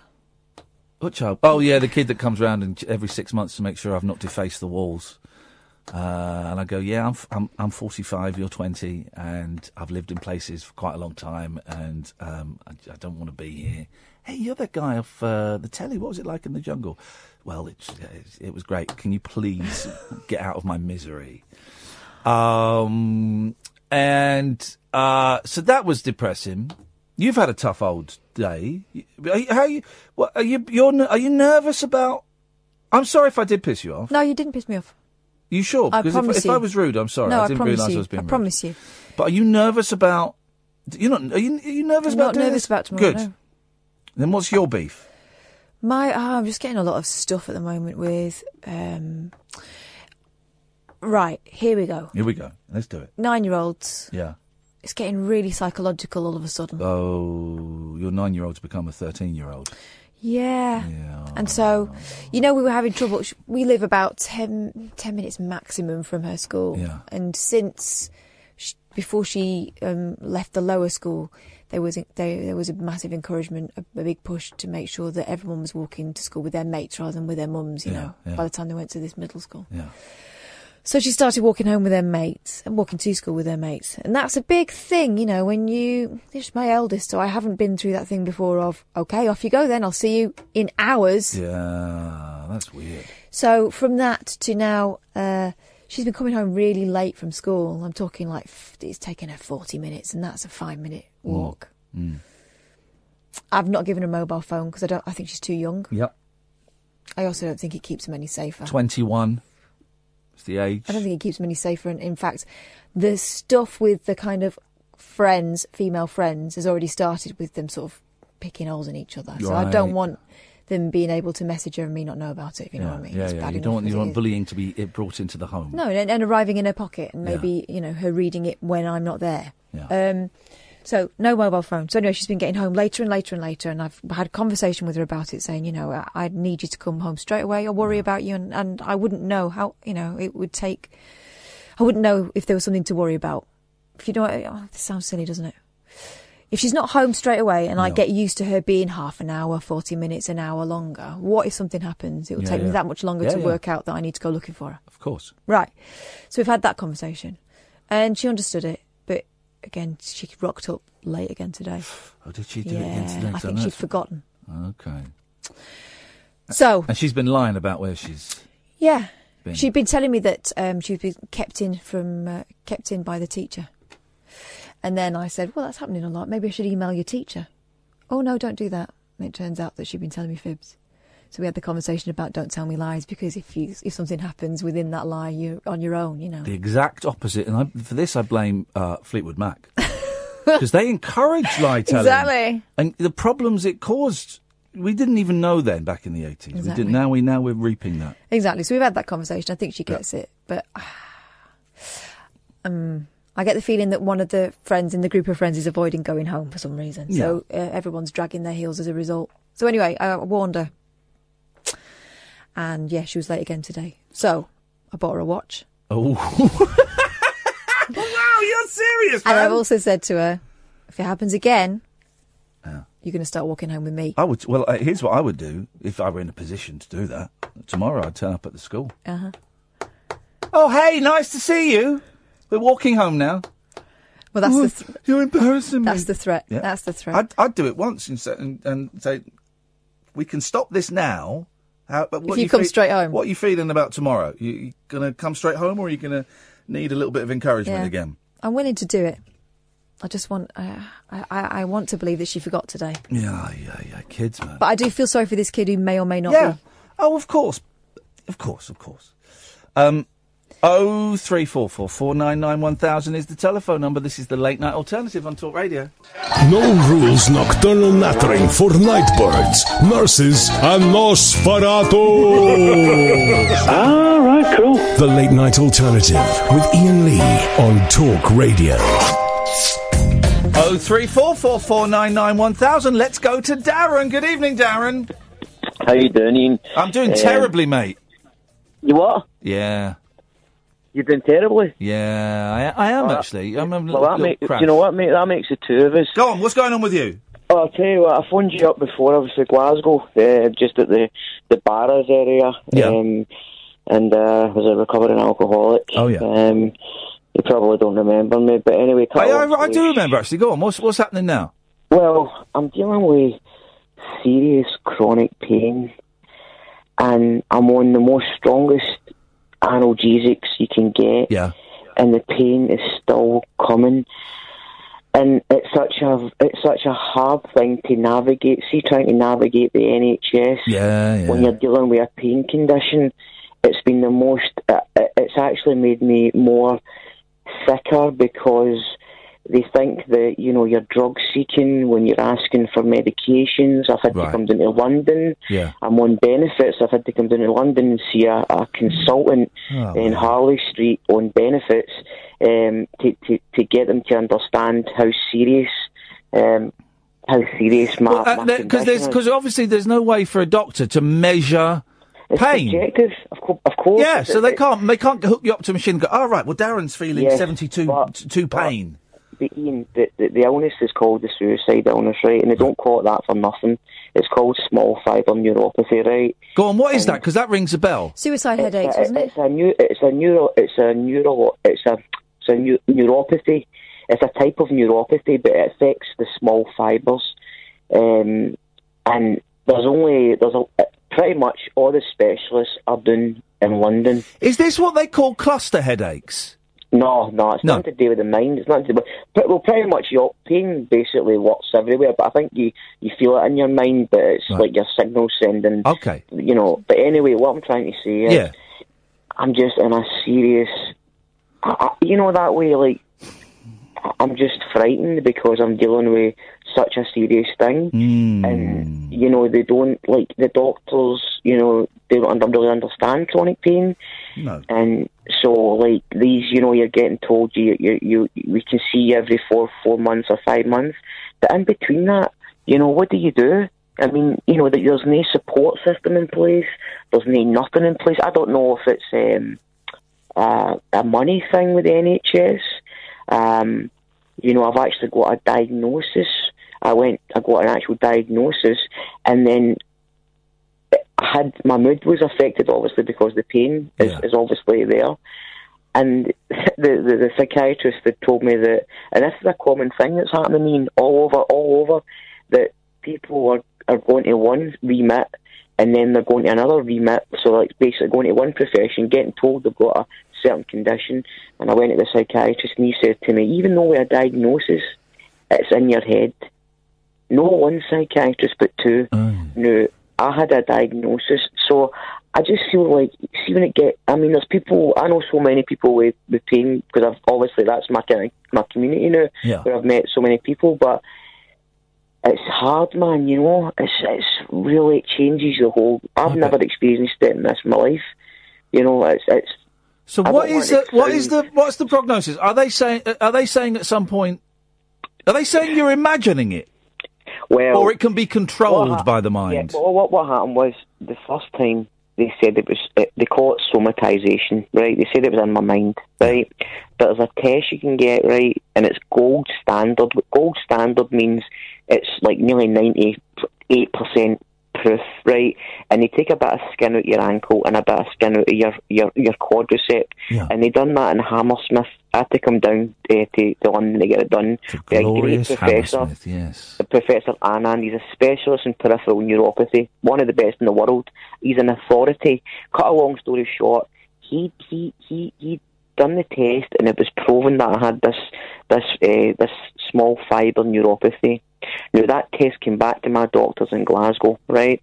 And I still seen the psychiatrist, and I seen a psychiatrist at my local area, and he still he sat there in front of me and my mum casually, and just went, "I think you have a false positive. I don't believe you have what you have." So man, really? basically, I just sat there and I was dumbfounded. I felt like choking the guy, but I didn't choke him because I just said to him, "Look," I says, "well, that's your opinion, but I just feel as if there's no rights. I feel as if although I've got this thing, I just feel that a lot of people aren't getting heard, because I certainly aren't getting heard. And do you know what, Ian? I don't want to be a statistic. I don't want to be somebody who throws through the NHS. And I've paid up to £5,000 now of my own money. Everything I've had to do is go private, and it's absolutely crazy. And you know what? I was in hospital in April getting a steroid infusion. It's like a treatment they try and give you to help this condition. Yeah. And see, everybody that was in the ward with me, they were in for, like, pain syndromes. And every one of them has tried to take their own life. Oh, man alive. So what I'm trying... And it was actually... I was sitting in the bed, and I was listening to a group of people round this boy who had cluster headaches, like you had said. He'd been hit with a car 3 times, and basically he had cluster headaches. And they were round the bed, and they were saying to him, "Have you not seen a psychiatrist? Have you not seen a psychiatrist to help you with your mood?" And the boy said, "The psychiatrist has told me this isn't a psychiatry problem." So if the boy had tried to commit suicide. So it's like, somebody's not doing their job here, because it's like, basically, you've got a condition that's it's like, it's got a mood component, it's got a pain component, it's got all these different things, yet you're getting passed from area to area. Oh, you need a holistic approach. You need all the different aspects of it need to be treated. Let me tell you something, Iain. I've put a multidisciplinary team in place myself. Wow. I've sought a counsellor. I've had to pay for a neurologist. I've had to pay for a pain consultant. And the psychiatrist is the NHS. It's just a Russian roulette, man. These guys are telling you don't have something when you've actually been diagnosed. But my friend told me to come on tonight, and I just wanted to. Do you know what I really wanted to say? Is if anybody's out there and has chronic pain, it's a killer, man. Especially with if you've got alcohol or anxiety or. My friend died. My friend hung himself 5 weeks ago, and he had anxiety, and anxiety and depression. Now I'm battling anxiety and depression, and a severe pain syndrome, and I just feel like I feel like I love somebody to chat at my door now and say, "We're going to help you." But it's like, see, if I don't go... I don't know why the system is the way that the system is. Yeah. I don't know if it's a money short. I don't know why it is the way it is. But, man, it's crazy. It's so crazy, man. And it's not that, Ian. It's like you go to these people and you go to the specialists, and they're great with treating your pain. But then your GP, he thinks he's terrified because anything he hears of these drugs, and my GP practice is in quite a rough area, and there's a lot of people going in there drug seeking. Yeah, of course. So see if you have an ailment or a chronic pain condition, it's almost like you get treated like you're in there to even though you've got correspondence from the consultant to say actual evidence to show that you need the drugs. Even then, it's still like a very grey area. It's like nothing I've experienced, and I believe it's like that in America. I think that they've got an opioid epidemic, and I feel for these people who are getting their meds cut and different things. I don't know what it's like here, but I think certain practices are different. It's just I'm really wanting. What I'm plugging is the need for chronic pain to be addressed, man. In the UK, there's no enough things. There's no enough services. There's no enough. But like, there's plenty for addiction. Look at what. Let me tell you this now, and you'll be able to stand by this. Look at all the stars that have died. Prince, you know what Prince died of? A fentanyl. He had a hip. He had a hip problem. He died with taking fentanyl. Too much fentanyl. A lot of stars of that. So obviously these stars have maybe overdone. Maybe taking the drugs. Maybe they took too much. I don't know for sure. I obviously know that it's a very hard area to deal with. Do you know what I mean? Like, and especially like on my own. Like I kind of know it. Well, a bit of support, but not much. I feel for a lot of people who have got chronic pain in Glasgow because there's not a lot happening up here. Darren, listen, look, we have to go. I really appreciate... Sorry, no, you've got nothing to apologise. I apologise that we're up against the clock. Sorry, but... I could have tried to... I just wanted to... That was... No, you honestly, dude, you have nothing to apologise. I'm really grateful that you phoned in, and you have certainly educated me on the situation. You would have educated a lot of listeners. And I'm saying this because I mean it. If calling in helps in any way, or if you want to talk more, you can call us any time you want, man. You'll get on. And Thanks, if we can take your mind off it for 5 minutes, that's great. But if it just helps just to chat to us, and then you're welcome to call us any time, brother. Hopefully it reached somebody tonight, Ian. Anyway, thanks very much. Nice one, man. You take care of yourself. Bye-bye. Cheers, fella. Ta-ta. What a nice bloke. What a nice bloke. What a horrible story. Yeah. And that can happen to anyone. Yeah. And, and you Fancy being told you haven't got something that you've been told you've got. You just can't begin to imagine. Thank you, Darren. That was educational. I don't say that very often about the calls on this show. Paul, stay there. You'll be the first call we come to after the news. 03444991000. This is Talk Radio. The Late Night Alternative with Iain Lee on Talk Radio. We have ways of making you talk.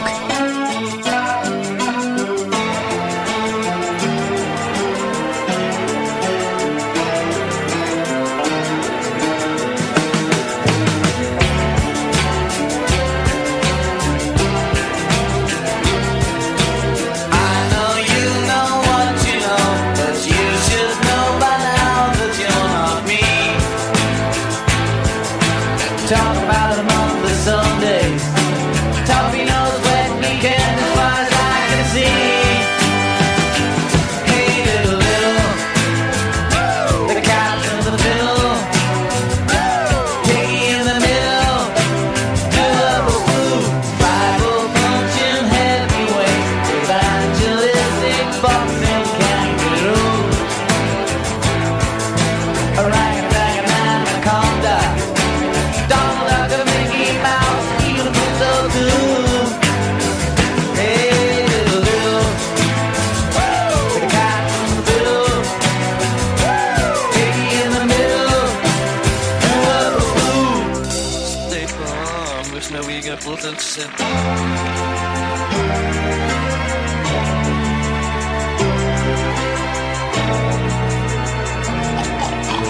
One man civilization is another man's jungle, yeah. They say revolution's in the air. I'm gathering my underwear, 'cause I don't care. Hey, little, the cat's in the middle, piggy in the middle.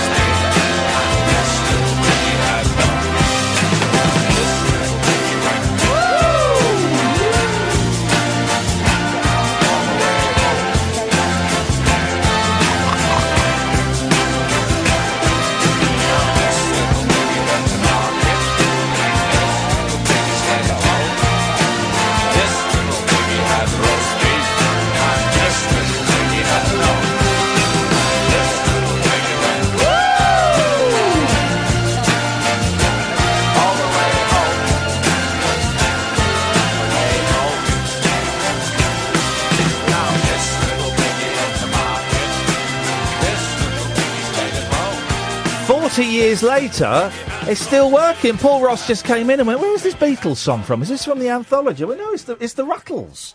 It's the Ruttles. 40 years later, they're still doing their magic. There are 2 Ruttles CDs. The second one isn't that good. The first one is an absolute joy. The soundtrack to the film. I mean, it really is. You can probably get it for pennies on Amazon. It's such a good album. It's like an alternate Beatles history, and it's a joy. 0344 499 1000. Paul Ross is on at 1 o'clock, guys. 1 till 5. You can listen to Talk Radio. You can listen to Paul on DAB. You can download the app, or you can go to talkradio.co.uk. Let's go to another Paul. Good evening, Paul. Hello, mate. You all right? I'm all right, Paul. Good. You all right, Kath? Yeah, I'm okay. What you got for us, Paulie? Pauls? I need to tell you, man, I've been having these really weird dreams. Here we go. I'm getting ready for the punchline. No, there ain't no punchline, man. This is... When you was a kid, did you play penny up the wall? What? Well, you had to throw the penny closest to the wall. To the wall, yeah. Say there's 4 or 5 of you playing, and you throw your penny, and whoever gets... Well, we used to play 50 pence. Whoever got their 50 pence closest to the wall, you picked all the coins up. Yeah. Throw them up in the air, and you called heads or tails. And if you won, then we used to play for our dinner money, yeah? Yeah. So in my dream, I'm in my school playground, and I've been a long time since I was at school, and I'm in my school playground, and this old girl comes up to me, and she goes, would you like to play penny up? So I turn around, and it's the Queen, right? Oh, flipping that penny up with the Queen. Right? Yeah. So she says, oh, I'm wicked, I'm going to beat you. So I started playing with her, and she was blinding, right? Every time I threw my 50 pence, she threw her closer, right? So when it comes to the heads or tails bit, she was throwing it up in the air going, nee, right? Yes. So I'm thinking, this bitch is rinsing me my dinner money. And Steady on. Yeah. Steady on, yeah. So, yeah, basically, in this dream, she's taking all my dinner money, and I'm thinking, this is one of the richest women in the world, and she's taking me for my dinner money, man. Yes. That was not good. Right. So I can't tell you what happened after that, because she's running the country, but I ended up nutting her. Oh, so you did tell us. Right, so, but how often, why are you telling us that you're having dreams where you try and kill our monarch? Oh, I don't know. I had another really nutty dream was I moved into this big house. There's nothing worse than other people's dreams. It can't get worse than that. Yeah, and I phoned up Sky to get satellite fitted, and Rod Hull and Big Bird from Sesame Street turned up. That's great news. Thank you so much. It was worth waiting for. There we go. Thanks very much indeed. What? There's nothing duller than other people's dreams. If you did a phone-in, right, phone up and tell us what your dreams are. It'd be boring. Your dreams are interesting to you. Well, and if someone saucy says, "Guess who I had a sex dream about last night?" It was you. Then that's interesting. What did we do? What didn't we do? Every hole was a goal. That kind of stuff is interesting. But when it's a bloke who you've never met and he phones you once every 3 months to have a dig at me and flirt with you, telling you their dreams. Casually calls a woman a bitch. Yeah. I mean, I don't... Thank you for that, Paul. I really appreciate that call. Your dreams. Good evening, Ben. Ian, What hello. dream did you have last night, mate? Oh, I didn't have a dream, mate. Yes, I you just caught the last bit before the break. I heard the word fentanyl, fella talking about fentanyl. Yeah. But I didn't know exactly what he was referring to, as in, like, was he addicted to it or something? No, he's using it for pain relief. He is now, is he? Yeah. Oh, good. Oh, right. No, just, Well, what's your relationship with fentanyl? well, not fentanyl. I had a bit of a relationship with heroin and methadone and buprenorphine and all that. And I got started on, I got addicted to all that through over-the-counter cocodamol. I know a lot of people do. Yeah, and that fentanyl, I read a great book by a lady called Catherine Kemp. Yeah. It's called Painkiller Addict, and she had pancreatitis and ended up being given fentanyl and went through hell. It's a fantastic read. she recovered, but fentanyl's like 50 times stronger than heroin. Well, yeah, I mean, the guy that phoned up Darren's in chronic pain, you know, and he's you know, he's trying to get a decent pain relief program going, but he's having trouble with, you know, one doctor saying something and one doctor saying something else. But people getting addicted to painkillers, it's a big old problem, man. Serious problem, mate. Yeah, there's a brilliant documentary on YouTube called "Making a Killing." Yeah, all about psychotropic drugging, all about, you know, drug companies making shed loads of cash. Yeah, and it's how can you make a drug 50 times stronger than heroin and just dish it out? You know, obviously that guy's in pain. I'm not having a dig at that bloke. You know. Yeah, what I mean? but I don't think they are dishing it out with that bloke. That bloke's having trouble getting it, and he needs it. Oh, good. Oh, well, so a fellow I know, he's dodgy knees. He's had them since he was about 13 or something. But he's been given the patches. You get these fentanyl patches, and he's just, you know, it scares me because, you know, I had trouble getting off the juice, the methadone. Yeah. Got off it. You know, Can I ask you a question about the methadone? Yeah. Right. So, I'm going to say some things that are what I believe. Say whatever, mate. Yeah. And if I get it wrong, jump in and correct me, right? So I've spent a bit of time in the rooms and stuff, so I've heard people talking about it. It was never my drug of choice, heroin. Coke was, heroin wasn't. So it's a mystery to me, right? Yep. So methadone is what is prescribed by the doctor to help heroin addicts kick heroin, right? And you get a prescription, you get a script, and you go into a chemist once or twice a day, you hand over the script, you get a little bottle of methadone, and you drink it. Is that right?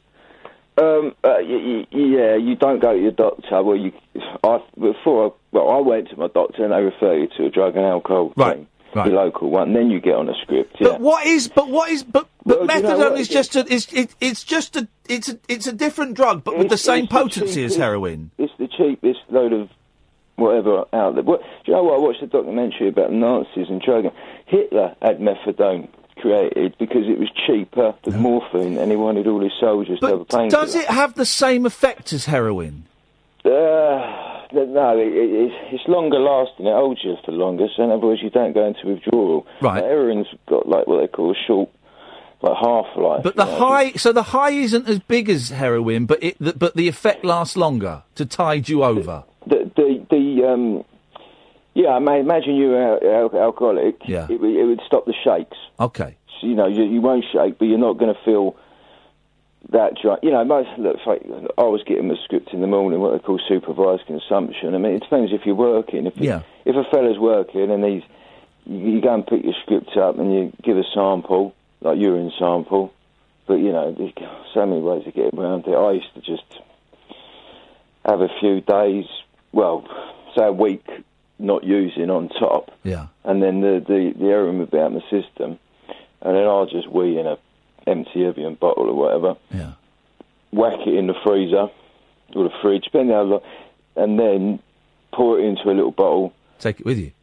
Take it with me, but always put a little warm water with it. Because the people, the key workers... But imagine freezing that and then mistaking it for like a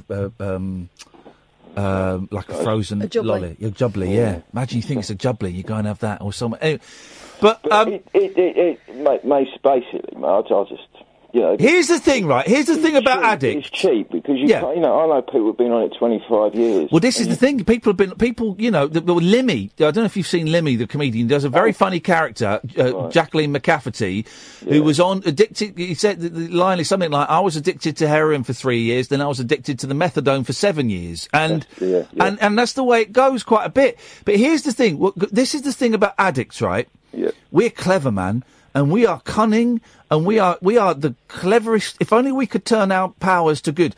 Because what you described there, you're freezing, you know, staying clean for a week. So you do a wee and it's clean, and putting it in the fridge, and then taking it out. I've got the methadone in the system from the script every day. Yeah, because I was on. But what you've described is a genius way of beating medicine. You see, I could get off supervised.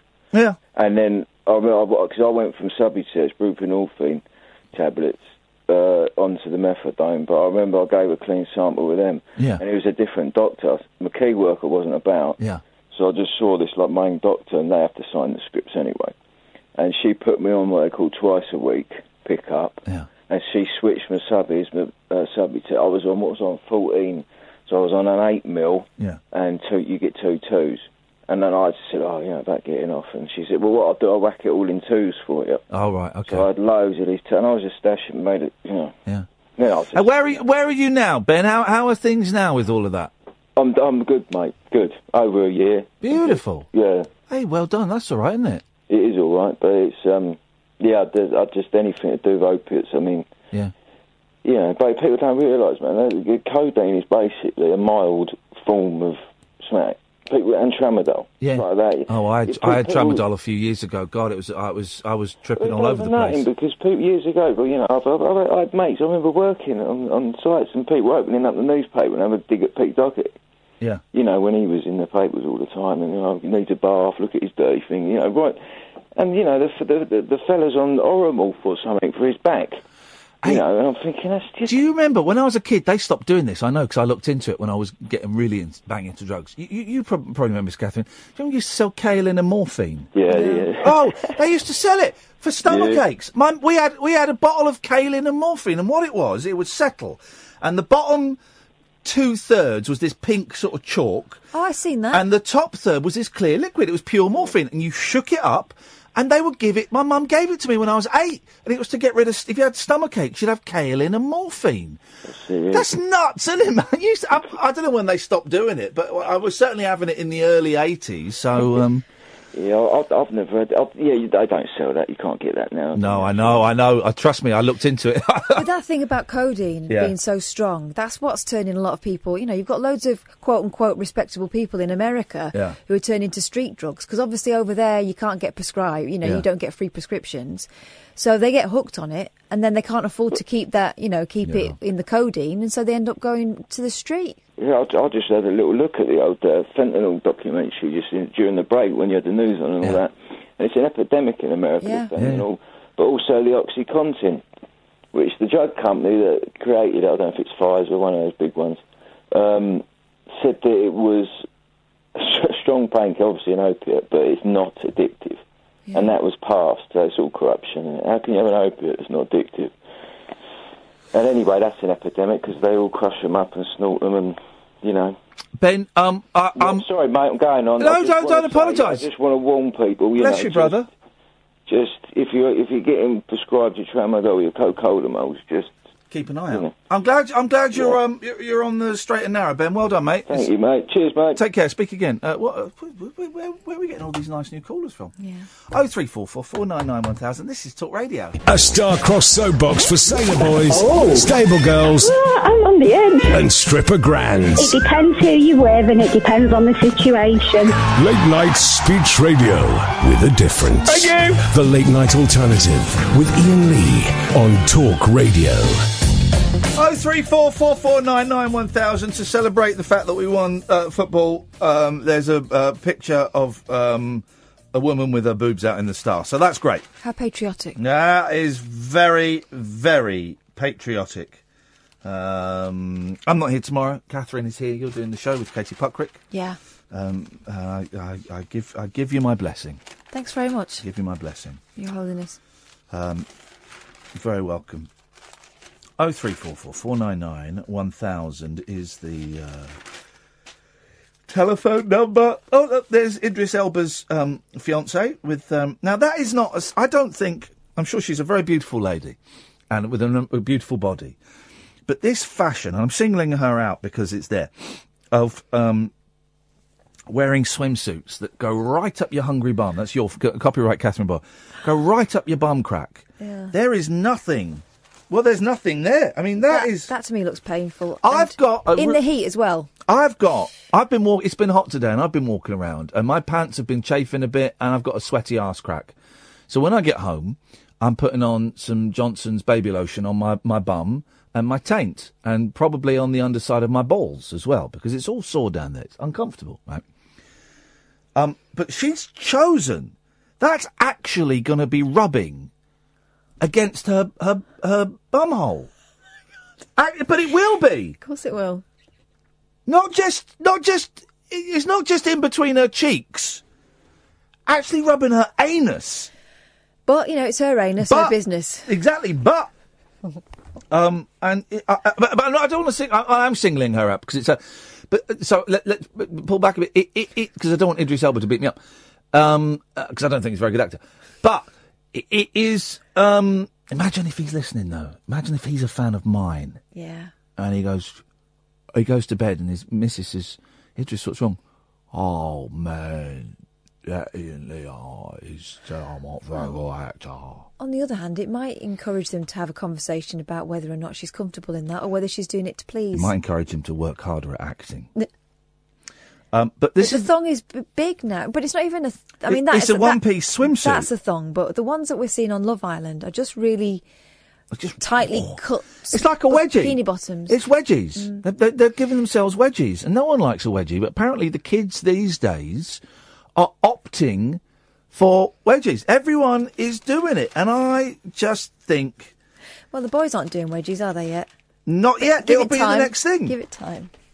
But it's the next thing. I remember when I was a kid, when I was a teenager, boys wearing makeup was a bit puffy.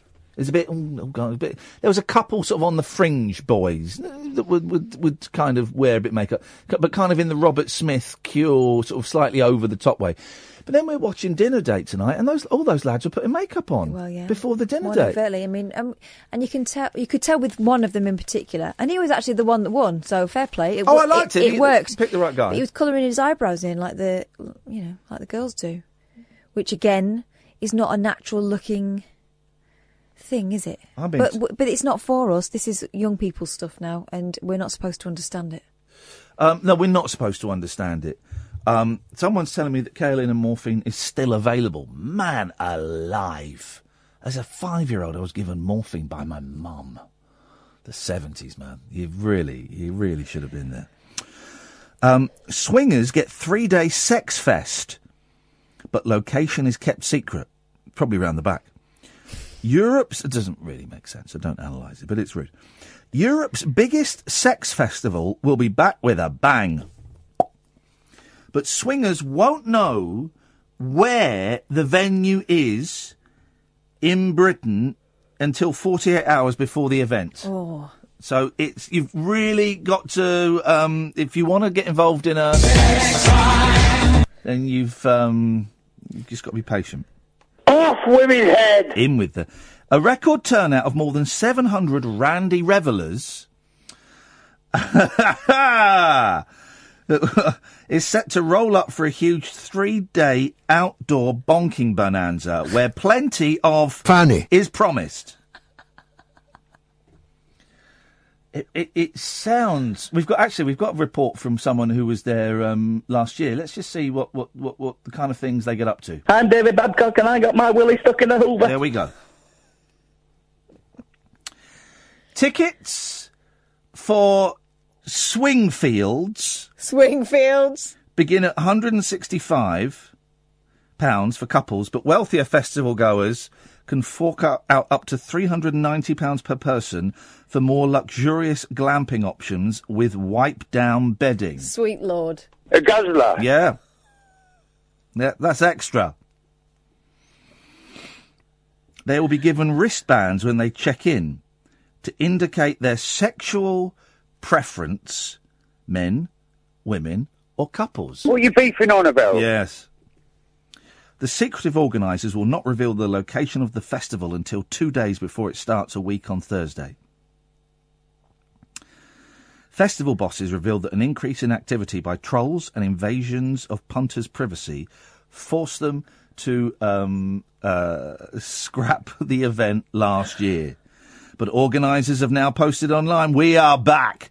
The team has reacted above and beyond the call of duty to reinvent and redesign the festival.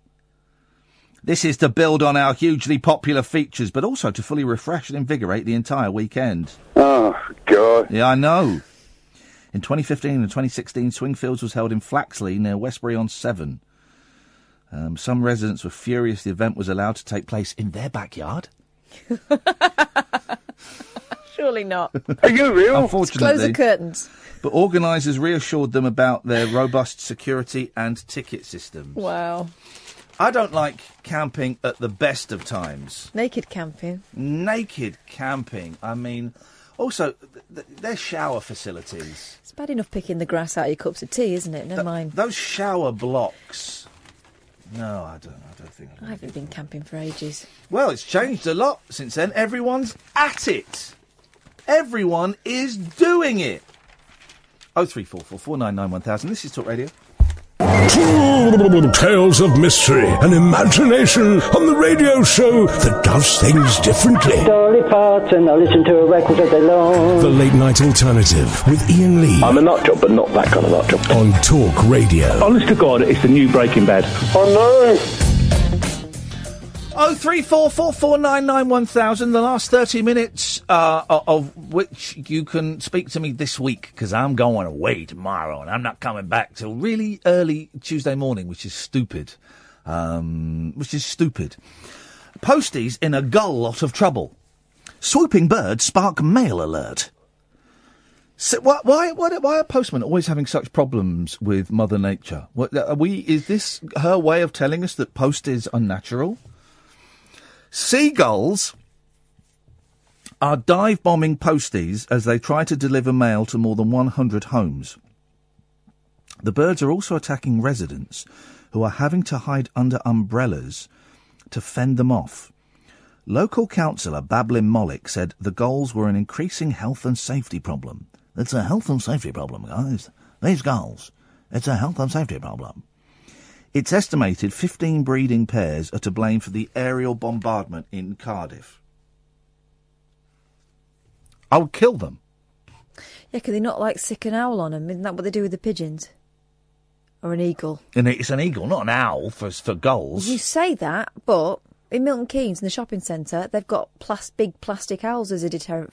I suppose not for the gulls, probably for smaller birds, right? I think that's for mice. I realise that. That's for mice. Mice can't see them up in the Of course they can. Mice have got really good visions. Have they? Yeah. Also, there's no such thing as a seagull, so this story is inaccurate, Martin Fricker, the gentleman that wrote it. They're just gulls. A Royal Mail spokeswoman said... Oh, spokeswoman, you say? How modern.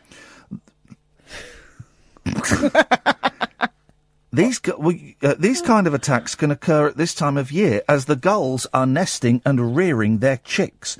Royal Mail chiefs have written to 130 homes in the area, warning them to expect problems with their deliveries, although the letters have not been delivered.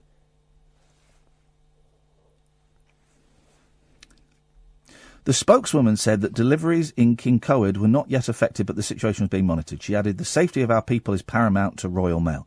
Well, just get them to wear tin hats like World War One. Yeah. Just get them to wear good old-fashioned tin hats. They can choose that. They can have an American baseball hat with stars on, American football. They can have Kaiser hats with the points on. They'd be good, actually. They'd be good. Crash helmets.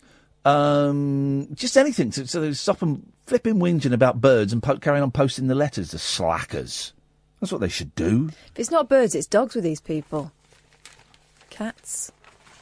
I like my postman, but the rest of them can get knotted. Is what My postman's a dude. Really? Yeah, he's good. He knows that my dad only lives around the corner. Yeah. So if I'm not in, he'll leave stuff there, or he knows where my safe place is. Yeah. Oh, gosh.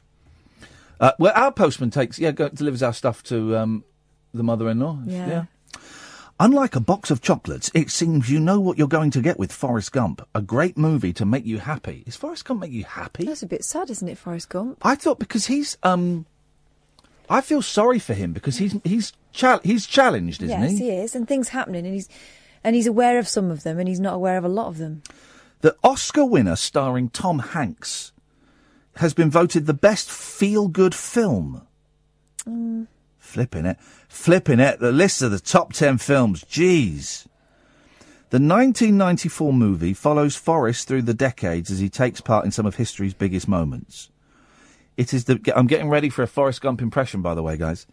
It is the bittersweet love story that captured the hearts, as well as the legendary line, "My mom always said, life is like a box of chocolates. You never know what you're gonna get. That's good. Not bad, is it? Jenny. There's a lot of that one there. Oh, Jenny. Happiness expert Dr. Cliff Arnold said... Right, that's not a thing. He's a doctor and he's a happiness expert. I don't believe it. Said, life can feel pretty overwhelming for many when work, exams and family pressures fill headspace. Taking the time to watch an uplifting film is one of the easiest ways of escaping from all of that. Giving ourselves permission to switch off our worry buttons and have our imagination buttons pressed is highly therapeutic. Giving ourselves permission to switch off our worry buttons. Right. Well, this guy, he may be a happiness expert, but he's not a button expert. You can't switch a button off. A button isn't a thing. A button switches something else off. A button switches the lights on or off, or the TV on or off, or in this stupid metaphor, it could possibly switch off worry. But no, this is a worry button that he wants to switch on and off. So this guy's a dick. The survey found nearly a quarter of Brits watch a movie each Sunday to help beat the blues about the weekend drawing to a close. No, they don't. It's because they've got Sunday afternoon free. No else to do, so they watch there? a film. Okay, so here's the top 10 in reverse of feel-good movies, right? Number 10 is The Breakfast Club. I've never seen it. I won't call it feel good. There's quite a lot of teenage angst in it. Number 9, a film I've not watched since I was 14 and I hated, and I'm going to watch it again, but I suspect I'm going to hate it again. The Blues Brothers. Number 8 is The Best Exotic Marigold Hotel. Never seen it, don't fancy it, never going to watch it. Number 7, now I think you have seen this, the 2017 version of Beauty and the Beast. Yes, it's all right. Unless you're a homophobe that picks up on minute gay clues. It's like a gay teapot. It's not minute, it's flipping obvious. Oh, is it? I thought it was... No. I thought it was... It's Gaston's sidekick.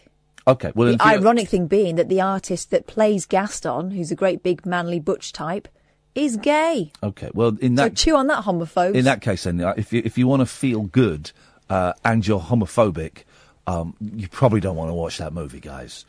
You probably want to go and watch, something obnoxious and racist. Number 6 is School of Rock. Yeah, I'll give you that. Loved it. Great film. Number 5, Marley and Me. That's about a dead dog, isn't it? Spoiler alert. Flipping it, Keith.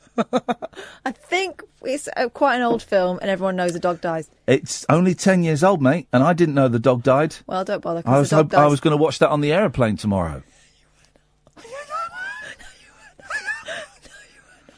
Number 4, Sister Act. Sweet Lord. No.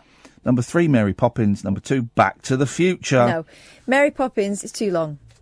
I loved it as a kid, but now watching it with modern children, you realise it's slow and too long. Back to the Future, likewise. I tried watching Short Circuit with them the other week. That's a bit racist, isn't it? I don't know. It wasn't the film I thought it was. I thought I was watching that one with Johnny Five in it. Okay. That is Short Circuit. Yeah. I was watching Batteries Not Included. Batteries Not Included. That was a Short Circuit cash-in, I think. Slow. Yeah, a lot of those 80s films are slow and rubbish. It's like, I think we've watched it, and I do like it. I watched it recently, but it is slow.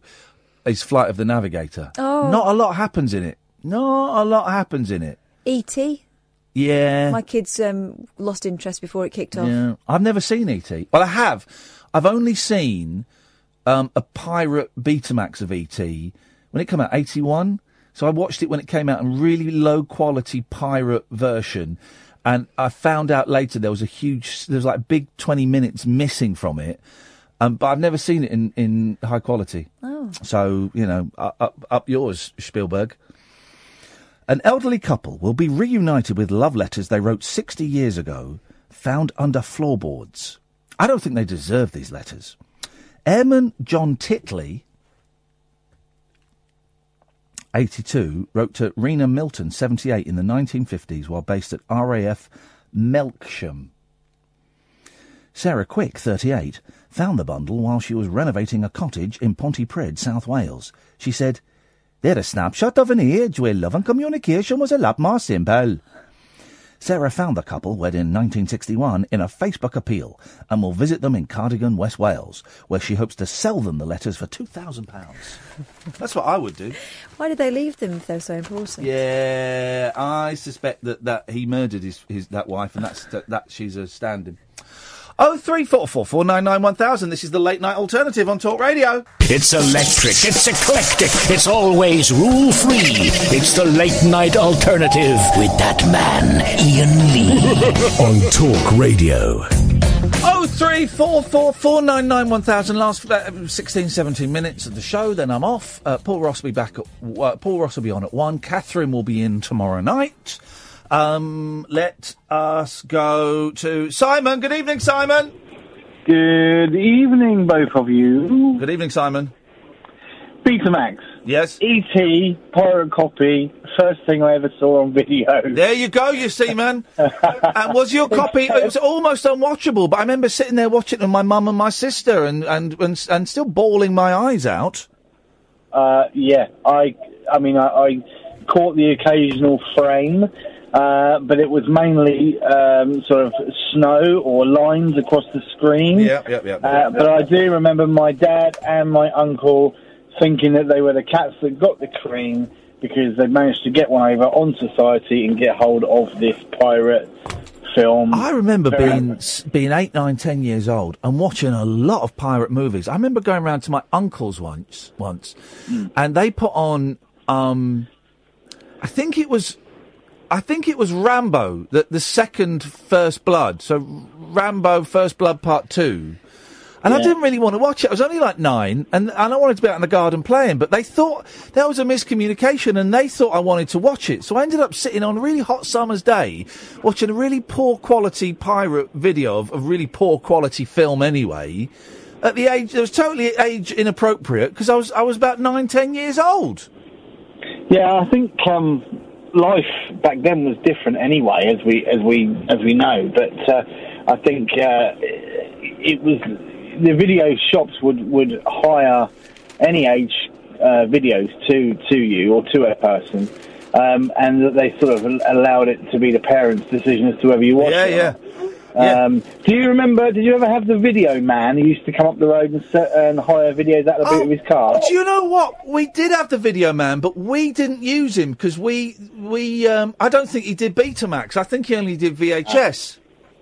Yeah, I think the Betamax that my dad and uncle had, I think that was very, very soon kicked to the curb and the VHS was produced. We had a Betamax. We had a Betamax for.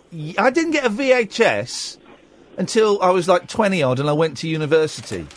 Yeah, you know what the scariest thing is? Yeah.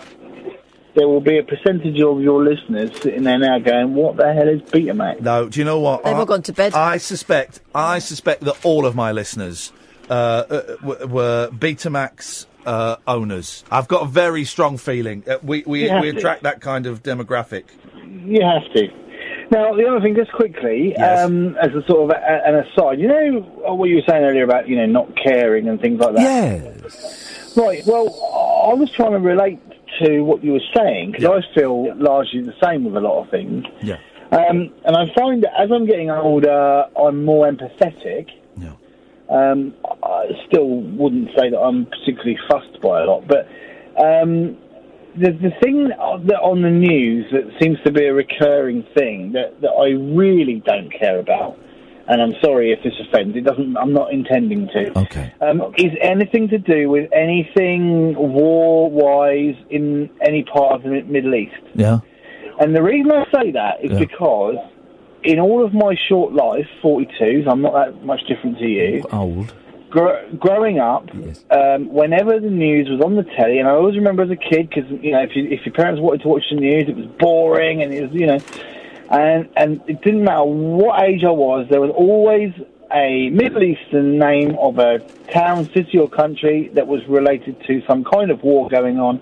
And because that's been a constant theme all of my life, I just can't be bothered to listen to any of it. I couldn't tell you all the differences and the intricacies and everything else. All I hear is one Middle Eastern name, followed by any kind of bloodshed or war, and I'm really not interested. because it's just been force-fed to me all my life, you know? Simon, I kind of understand, and I think people will understand that. Thank you, Simon. 03444991000. For Iain and Caroline Mackay, their weekly trip to watch a film wouldn't be complete without a sweet treat from the cinema's biscuit tray. But the pensioners have been left with a sour taste after cinema bosses decided the tray of loose biscuits was a health hazard. Now each one has to be individually wrapped in plastic, but there's more plastic than fish in the sea. To the dismay of the couple who called it health and safety gone mad. Of course they did. Retired teacher Mr. Mackay, 70, condemned the decision as a ridiculous interference, saying the inference was the biscuits could cause germs. It's eating peanuts from a bowl after you've had a wee thing, isn't it? Yeah. Until now, over 55s attending the weekly Silver Cinema film screening at the Odeon in Basingstoke, Hampshire. Can I just say, over 55s, I don't think you're ready to be called a silver screener, are you? Listen, I'm 10 years away from getting movie discounts like this. I'm in. I'm totally up for these guys. Paid £3 for a ticket that entitled them to enjoy tea or coffee and pick up a couple of biscuits from a tray before watching a film. But when Mr. Mackay and his wife, 65, dirty bugger, made their regular visit, they spotted each of the biscuits on offer was now wrapped in plastic. Mr. Mackay, from Basingstoke, said he had been told loose biscuits were a health hazard, adding, the late... Jesus, I mean, these people, come on, who cares? Who cares? Where did they get this from, the local radio station? Yeah. The lady behind the counter told me there would be no more unwrapped loose biscuits. She said to me they now all had to be individually wrapped.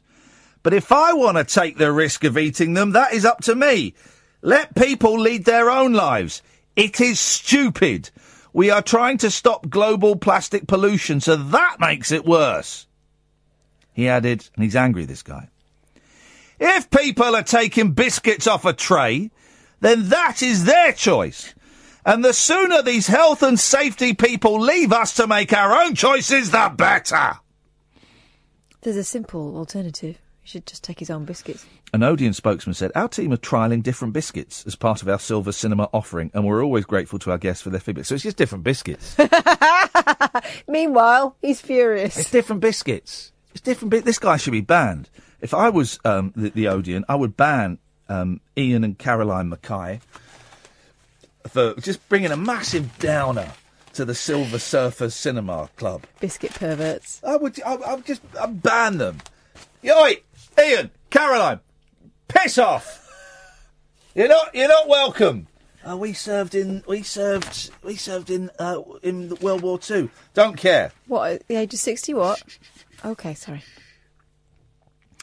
Location presenters Kirsty Allsop and Phil Spencer were stunned when their crew stumbled on a sex toy under a bed.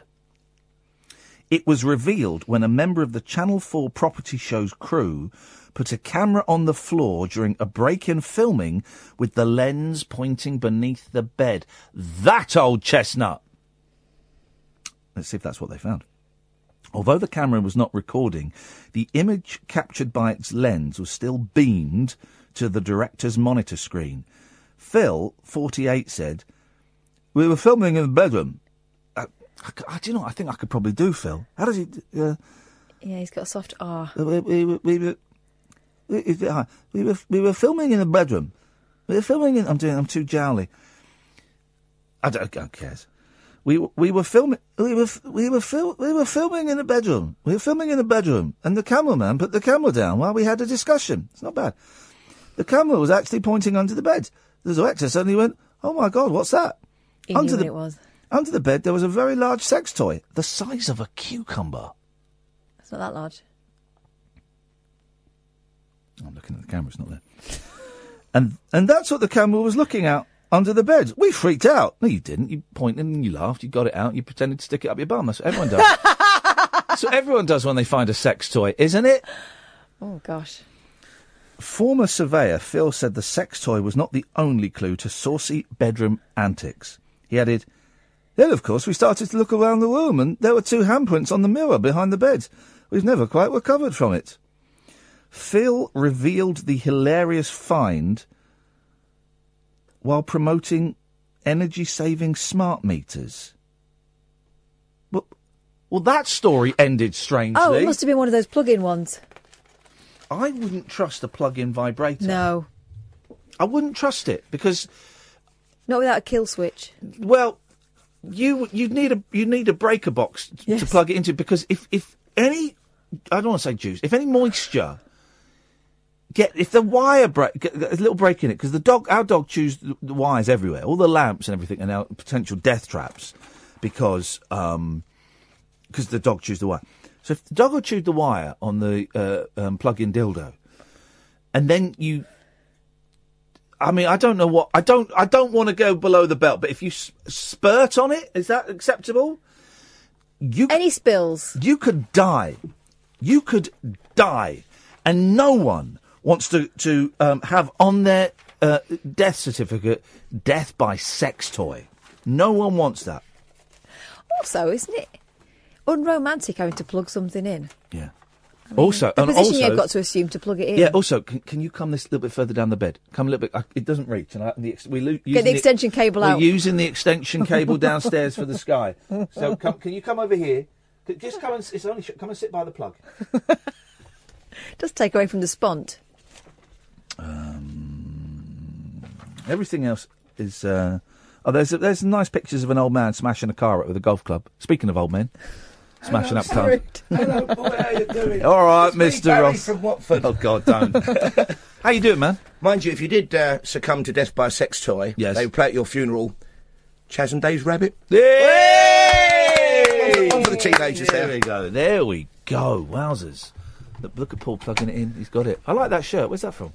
It's a kind of remake of a retro Ben Sherman. It's not quite right because Ben Sherman never had pockets. No. And they wouldn't have done the reverse pattern on the blue and white check, would they? Well, I'm not calling you out for a fake shirt. I'm calling you out it's a for proper wearing Ben Sherman, but it's a modern Ben Sherman, not the old school. I see. It's got the hook at the back and all that old stuff, but it hasn't got... That's too much detail. I think it's working. It's got epaulets. What's the point of epaulets? I think he looks good, man. Put your berry under him, don't you? Yeah, but I'm not in the army, sadly. Oh, I thought of another horror film that doesn't involve sex. Go on. The Others with Nicole Kidman. Now you see. But isn't part of her furies that she's an abandoned, sexless wife? Everything's about sex. Of course it is. People. Of course it is. I'm dreading the next 4 shows. I come back and Talk Radio's been taken off There's the an air. orderly queue outside the building because apparently they're having an audience in here selling tickets and all sorts. My God. Looking forward to that. I'll come back. The place will be boarded up. Talk Radio. I remember that. You got closed down with that Catherine Boyle. It's one way to go down in history. What old tosh have you got on your show tonight? Well, we've got the usual old tosh, including an astonishing assertion by an absolutely revolting woman called Anne Coulter, a regular on Fox News, who says that the weeping children in those migrant camps... Child actors. Is she saying that again? Child actors, yeah. They're child actors, and she read that in the New Yorker, that mighty organ of public opinion, and I've read the New Yorker article. It doesn't say that. This is the whole Alex Jonesification of America. And even he's backtracked on that one. Yeah, but it's an absolutely appalling clip, so we're talking about that on the programme. But I want to show you both this. Now, I'm fascinated by the Easter Island statues. They're only about 800 years old. People think they were much older. Polynesian, they think. They all faced inwards. Many were collapsed, some kind of revolt and rebellion on the island. Some of them, though, wear these rather fetching hats. Can you see the size of them? Now, these weigh tons and tons. Oh, yeah, look at that. We've got an academic on the programme coming up in half an hour's time. He spent 8 years studying them. He's worked out how they got the hats on top of the heads of the Easter Island statues. Oh, I love stuff like that. Oh, you see, the man's a legend. He's been researching it. They tried it. Thor Heyerdahl, who did the Kon-Tiki expedition, got involved in this. Yeah. And he thought, I know how to put these. He couldn't work out how to do it. He chipped and damaged them. They're absolutely pristine until and they're rather fetching, aren't they? Yeah, one of them They're a looks bit like like a early bobble hat. versions of the Donny Osmond cap. Yeah, they're Or the nice. Elephant Man's cap. Yeah, they're nice, them, aren't they? So there you go. Oh, that, and of course, I didn't realise there's a Japanese space mission above our heads at the moment, heading for an asteroid. Oh. They're going to circle it. Next week they arrive. They're going to circle it for 9 months, take samples and bring it back. What is going on in space? Are there people in there? there? No, it's a remote one. robot It's a thing. remote one, but it seems everybody is in space at the moment. Well, wasn't there a story about 10, 15, 20 years ago that China was going to blow up the moon? There was something. There was something about mine. Yeah, I think the Chinese were going to mine on the moon using, they believed, some Right. low density explosive. Right, okay. Which wouldn't send, they believed or hoped, would send any Or fragments. hoped, yes. Well, hoped they wouldn't send them away from the moon. They Yeah. keep in the moon's orbit, but blow up. That's a great film waiting to happen. But do you know what? If Putin is wants to put his stamp, he should just go and blow the moon up. Who's going to stop him blowing the moon up? No one. That would be great, wouldn't it? But as we know, the Russian economy is pretty much collapsing, apart from the World Cup. So I don't think he hasn't got a rubber soap over there. Paul, thank you very much indeed. Just whack them straight through, please, Sam. Just put I don't know who this is. Let's go. Hello, who's this caller? Hello? Hello, you're on the air. Yes? Hello, Ian. It's Jim, who got drunk once and phoned up. That doesn't narrow it down too much, I'm afraid. Well, we spoke about Radiant Silvergun, do the remember, Sega yes. Saturn game. Yes, you were drunk and talking about old video games, yes. Yeah. Sorry. Have you seen Ready Player One? Yes, I have. What do you think? I think it's a work of art. Yeah, I enjoyed it. Thanks very much for calling. And that's how we like to end the shows.